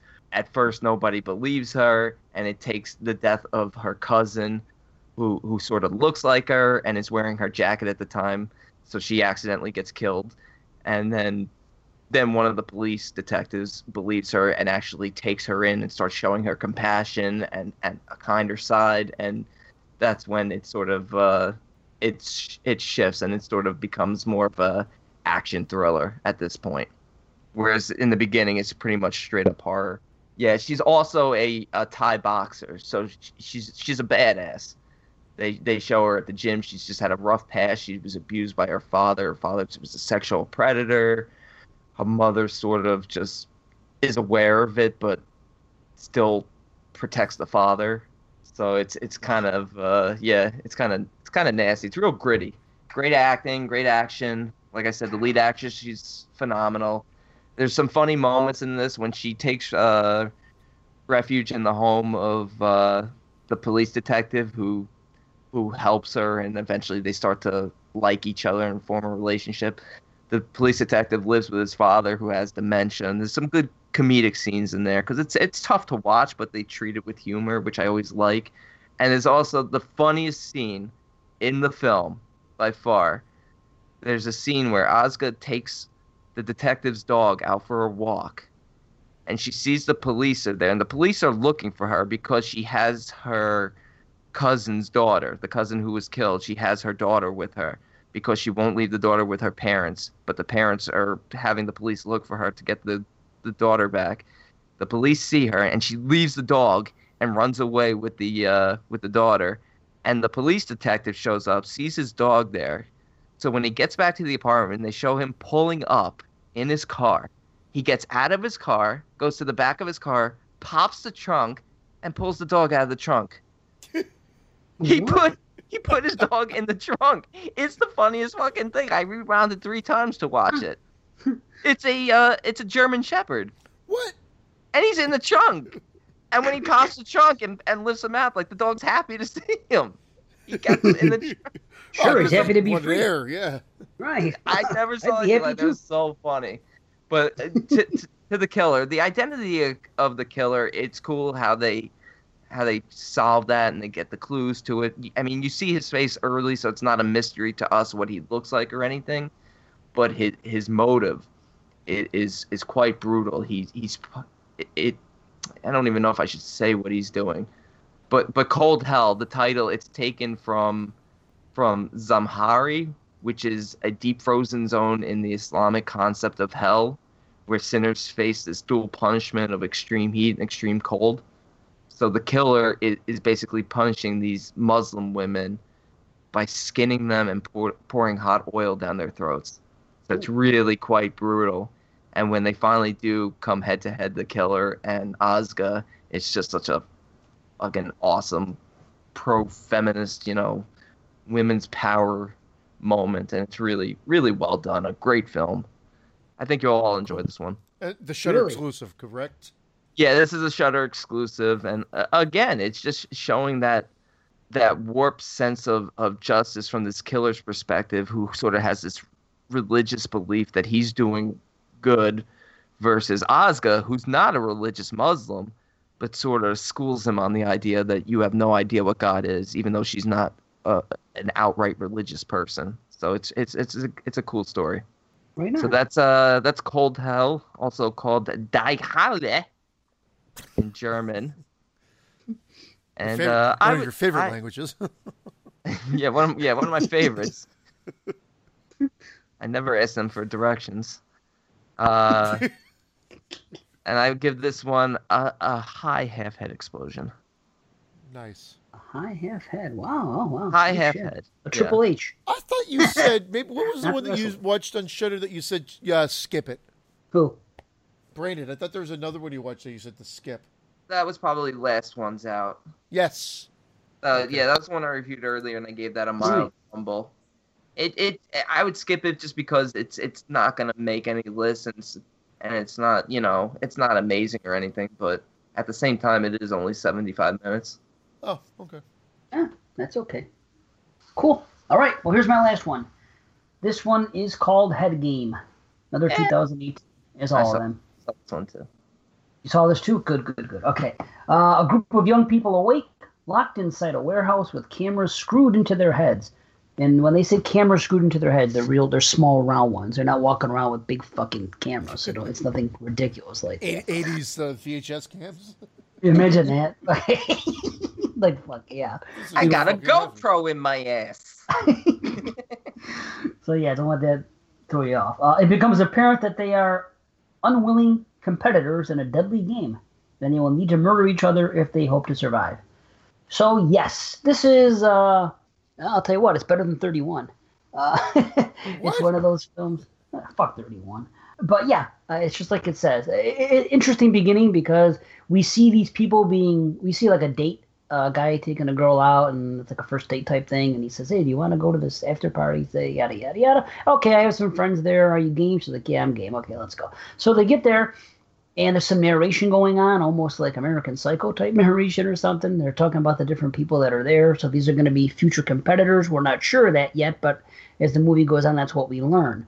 But this guy is organizing the whole thing, and he knows a little bit about everybody that's at this party. See, the thing is, it's kind of like that movie, which I've never seen it, but I'm aware of it. It's called Dinner for Schmucks, I think, where everybody brings somebody there and to this dinner, and I guess they're a bunch of weirdos. But anyway, Yes. Okay. In this film, everybody I brings don't think somebody. they killed Steve Carell in that one, though. No, I can't say they did.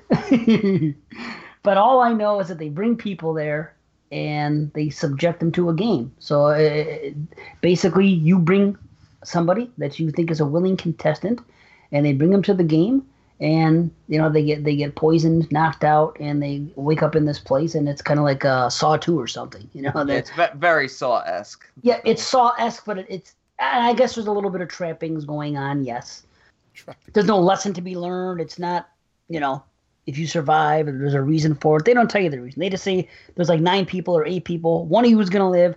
Everybody else is gonna die. You have 12 hours to get this done, and that's fucking it. If you try to do something else or try to get out, you're gonna die. And it's made evident because a guy tries to freaking take off his camera, and sure enough, the shit comes out of the camera, and it fucking, in probably the best gore of the whole film, it melts his face right off, and it's pretty cool looking. So you can't fuck around. There's one key. You got to find the key. You got to get out the door, but you can only get out the door if everybody else is dead.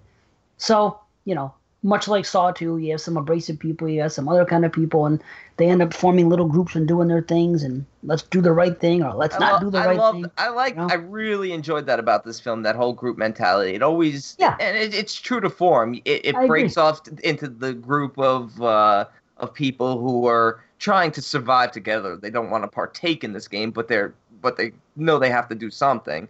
And then there's that group that's just crazy and it's like, all right, let's work together and kill everyone, and then we'll worry about killing each other at the end. Yeah, basically. Yeah. It's cool. And the people that bring them in there are also gambling on it.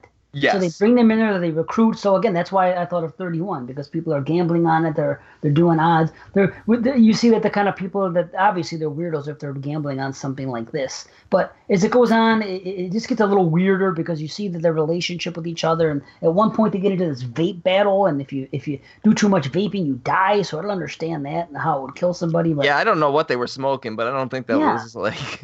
I don't know what the fuck. I don't know what they were vaping, but It was fucking crack or something. I don't know. But it was one of those marijuana cigarettes. I don't know what it was, but it killed somebody. So it was fucked up. But anyway, there's a reveal at the end. And when it concludes, the game concludes, something strange happens, and you get another reveal. And then it's like you figure something out. So maybe that in this weird type of universe where these things can go on, that vaping thing kind of makes sense. So in hindsight, maybe. It's just a little weird. But there's a little Friday the 13th tribute that I don't know if B caught on to, but someone like me or C would easily, because there's a machete, and the guy grabs the machete, and the music they're playing, it sounds like freaking Manfredini music, and he kills somebody with the machete, and they're playing this music, and that's the only time they play it is when there's a machete kill in the movie, and it's like the strings cool. from Friday. Yeah, it is cool, and I don't know, I to me it was obvious, but I don't know, but it was cool. I mean, I get. The one thing I liked and then disliked was I loved the setup of the backgrounds of each of the characters, saying that each one has their strengths, and obviously, hopefully, it'll play out within the game. But Right. then they sort of abandoned it once they got into the game. It was just sort of a free-for-all, and it didn't really matter that some of these people had skills or backgrounds that they did. Well, yes and no. It kind of came into Yes play and later. no. That's why Yes, they did a little. with some, yeah. with some. But with some, they just dispatched it real quickly. Others, they did nothing with. But I thought what was really funny was at one point, there's one guy who's burned to death. Yeah. And he looks, after he's burned to death, they pan back to him, and he looks exactly like a burned Toxic Avenger. Exactly. It's Toxie. 10 out of 10. 10 out of 10 Toxie. 10 out of 10 Toxie, yeah. Top of the mops. Top of the mops. And to me, they went one step too far with this movie, with the ending. It felt a little bit too much like my issue I had with Belko. I agree. They went a step too far. It actually was kind of a cool ending. Like, ultimately what happened is kind of cool at the very, very end, but they don't really give an explanation why. I think we could have got an explanation why afterwards, instead of it being, they don't really explain it. It's Yeah, the mysterious. fact that we don't get an explanation makes it stupid, and the fact that this sort of thing can be happening at this sort of level is just sort of like, come on, let's not, just keep it more contained. I was actually thinking of when they spoke of the elders, of it being a little more deeper than that, like as in like Lovecraftian, and that kind of was that. And if they had gone there, it would have been fucking nuts. Well, they didn't necessarily go there, but they did say the elders, and there was some weird shit going on. So maybe I bought into that a little bit. You know what I mean? And I just wish there would have been a little more explanation afterwards. That would have been cool. It seems like they did make a few mistakes. They wrapped up the game rather quickly, and I was surprised. I'm like, wow, already? It's only like an hour and 10 minutes in the movie. The game's over. Now what? And then they go into this thing, and they go into this thing afterwards, which it was okay. I just think it could have been handled a little bit better. But it was rushed. It did seem rushed. It didn't have to be. Right. Yeah. There was still more time on the clock. They could have made it an hour and 40 minutes. I don't know. You know what I mean? It was an hour and a half long. Again, yes, it's the weakest experience I've had this year, but I will still give it a mild rumbling. So I'm still fine with the film. It's some people might like it. It's still better than 31. Look, I'm actually, based on the score I wrote down, I'm actually at the very low end of a half head explosion. But okay. Head game. Wow. Who knew? That cover doesn't look like it's that great either. It's not great, but it was fun, and I just wish they hadn't. I mean, Dave was, I don't know what he was smoking, but observing all this Lovecraftian stuff was making it a much deeper film than I think it was. But I just enjoyed it for more of a straightforward thing. Because I needed an explanation, and I filled in my own blanks because he talked about the others. And That's to me, I was just like, oh, remove this and make this just a single game. And it's fine. That is and that is a shitty looking box. If I was just going by that box, I would not have watched this film.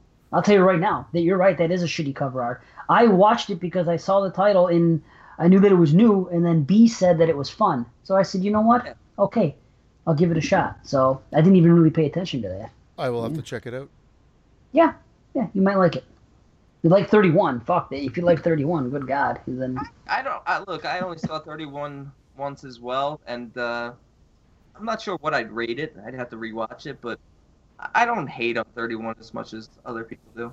Well, Rob Zombie, you better make a comeback with this next film, the fucking whatever, 3 from Hell. I don't know how he's gonna fucking bring them back from the dead, or unless he's gonna make them supernatural now. Look, I'm a high mild rumble on Rob Zombie. Period. On his filmography, I'm a high mild rumble. To be honest, if I'm rating his work, I like it. Some I like, obviously, a little bit more, but I'm not hating or loving anything John believe. I'll tell you what I heard. The way they're bringing them back is actually that dude from The Ritual turns around and all 3 of them are just standing in the forest. that's how they come back. They're the ghostly apparitions, huh? It starts there. Yeah. Hey, boy. This godlike creature lives in the woods, but it's so hard to believe that he steals the souls of those he kills. Oh, I can believe he steals the souls, yeah. Yeah. So why can't he turn back? And I never said he has to see ghosts, but he sees his friends. They're just standing there. They're fine. It's just his friends standing there. They're clearly dead, but they don't have to put any effects on them. Just standing there? So it's just like fucking Return of the Jedi then. 3 standing there. Listen to me. Num. It's sort of like an instance where he sees that they're trapped and he has to go back. His fight is not finished yet. Not, I made it out of here. I might not make it home because I don't have enough food or my foot hurts. Oh, my foot hurts.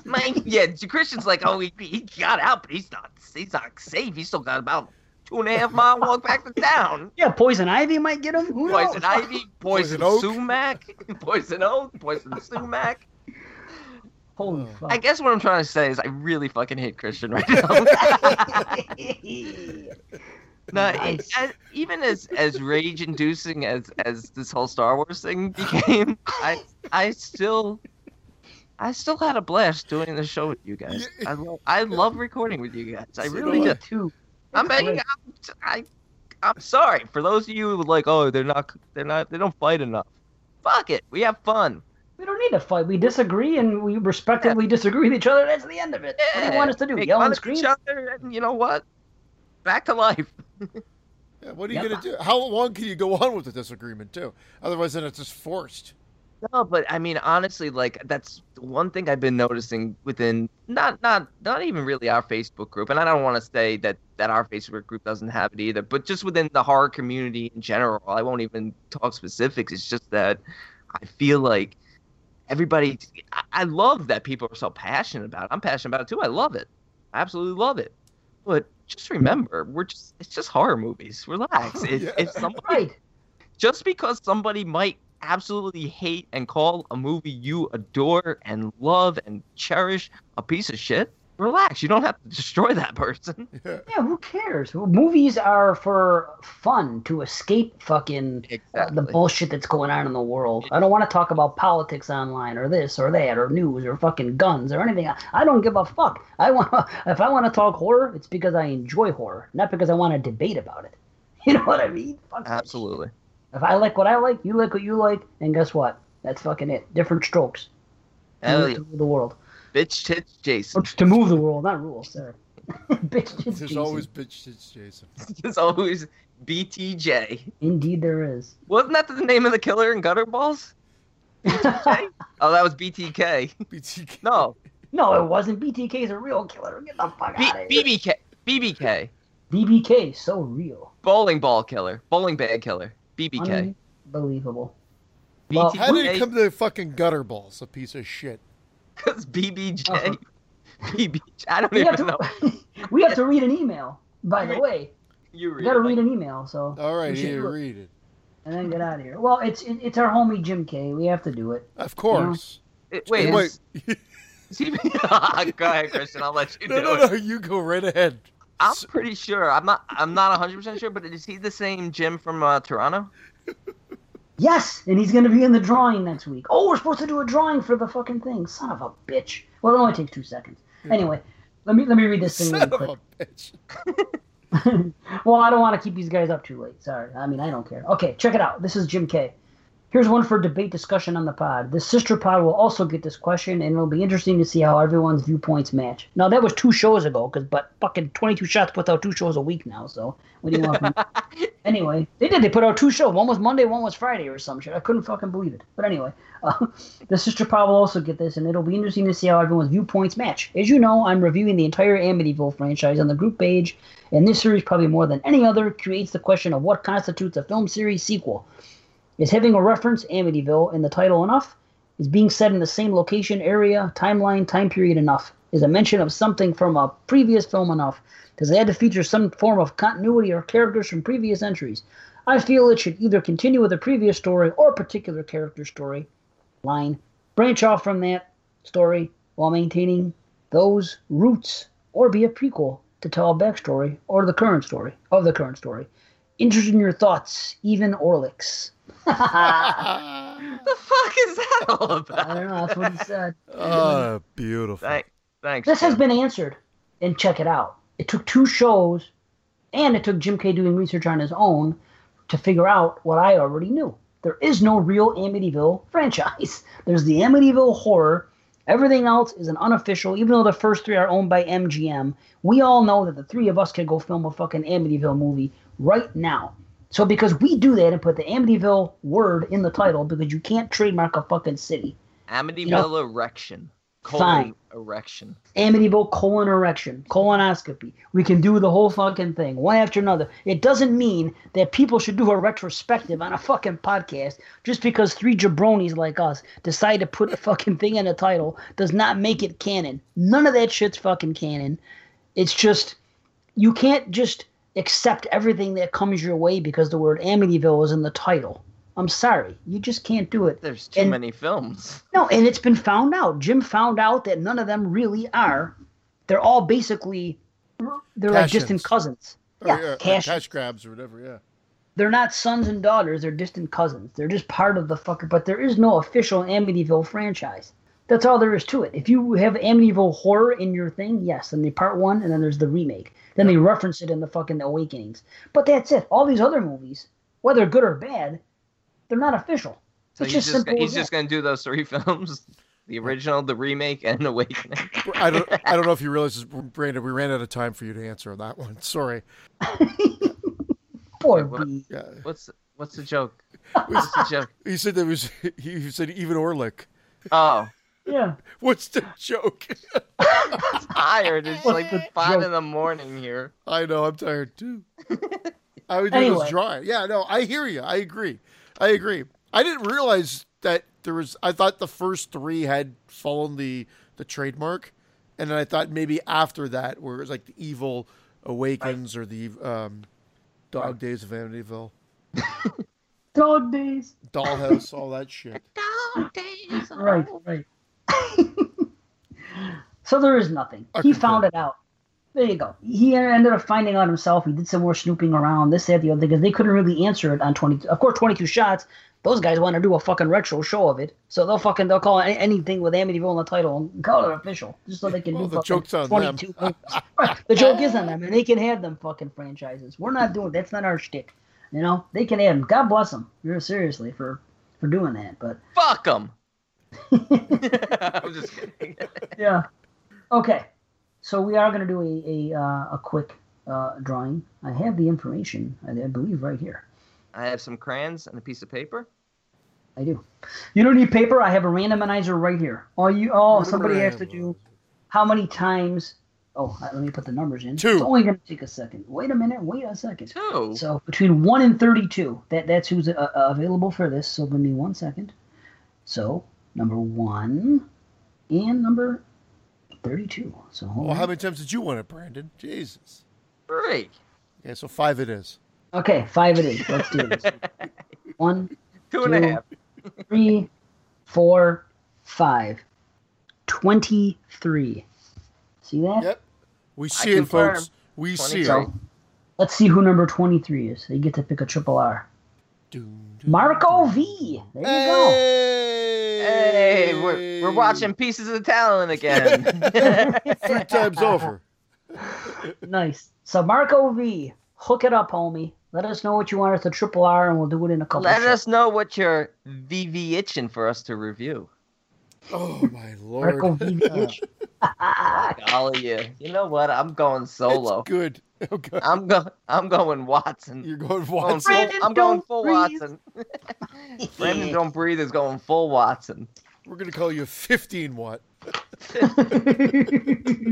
Fucking kilowatt. No, gigawatt. That's what we're calling it. Jigga what? Chisel watt. Jigga who? Jigga. Oh, Friday the 13th. I got to promote my homie Andrew Huff's new show. Friday the 13th. And no, it's not the New Blood, although that kind of is Friday the 13th. But no, it's the name of a podcast.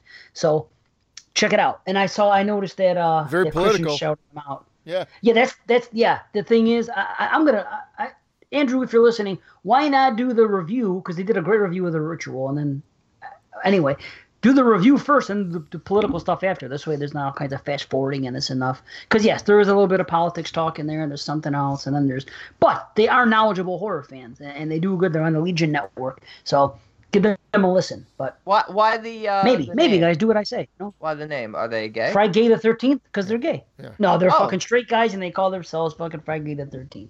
That's why. Oh, they are straight? No, they're gay. Oh, my God.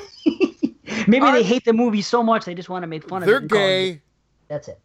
That's it. And Vince is gay. I don't- It felt like there was more coming. They're gay. And The end. And the show's good, but it's political as well, which I have no problem with, even though most of the politics doesn't affect me directly, because it's all lucky you. Right. America stuff. America. Pence sounds like an asshole, but that's besides the point. Sing a song of sixpence. Yeah. Anyway, I guess we should go. We don't know what the fuck we're doing next show. Maybe another fun show like this. Maybe not. I don't know. Maybe a Patreon thing will stick up. Maybe another franchise show. Maybe we'll be canceled by then. Maybe Horror Philly will be shut the fuck down. Yes. Let's hope One and thing's pray. not going to change. We are always auditioning new Brandons. Oh. The new Good night, Brandon. everybody. See ya. Good night.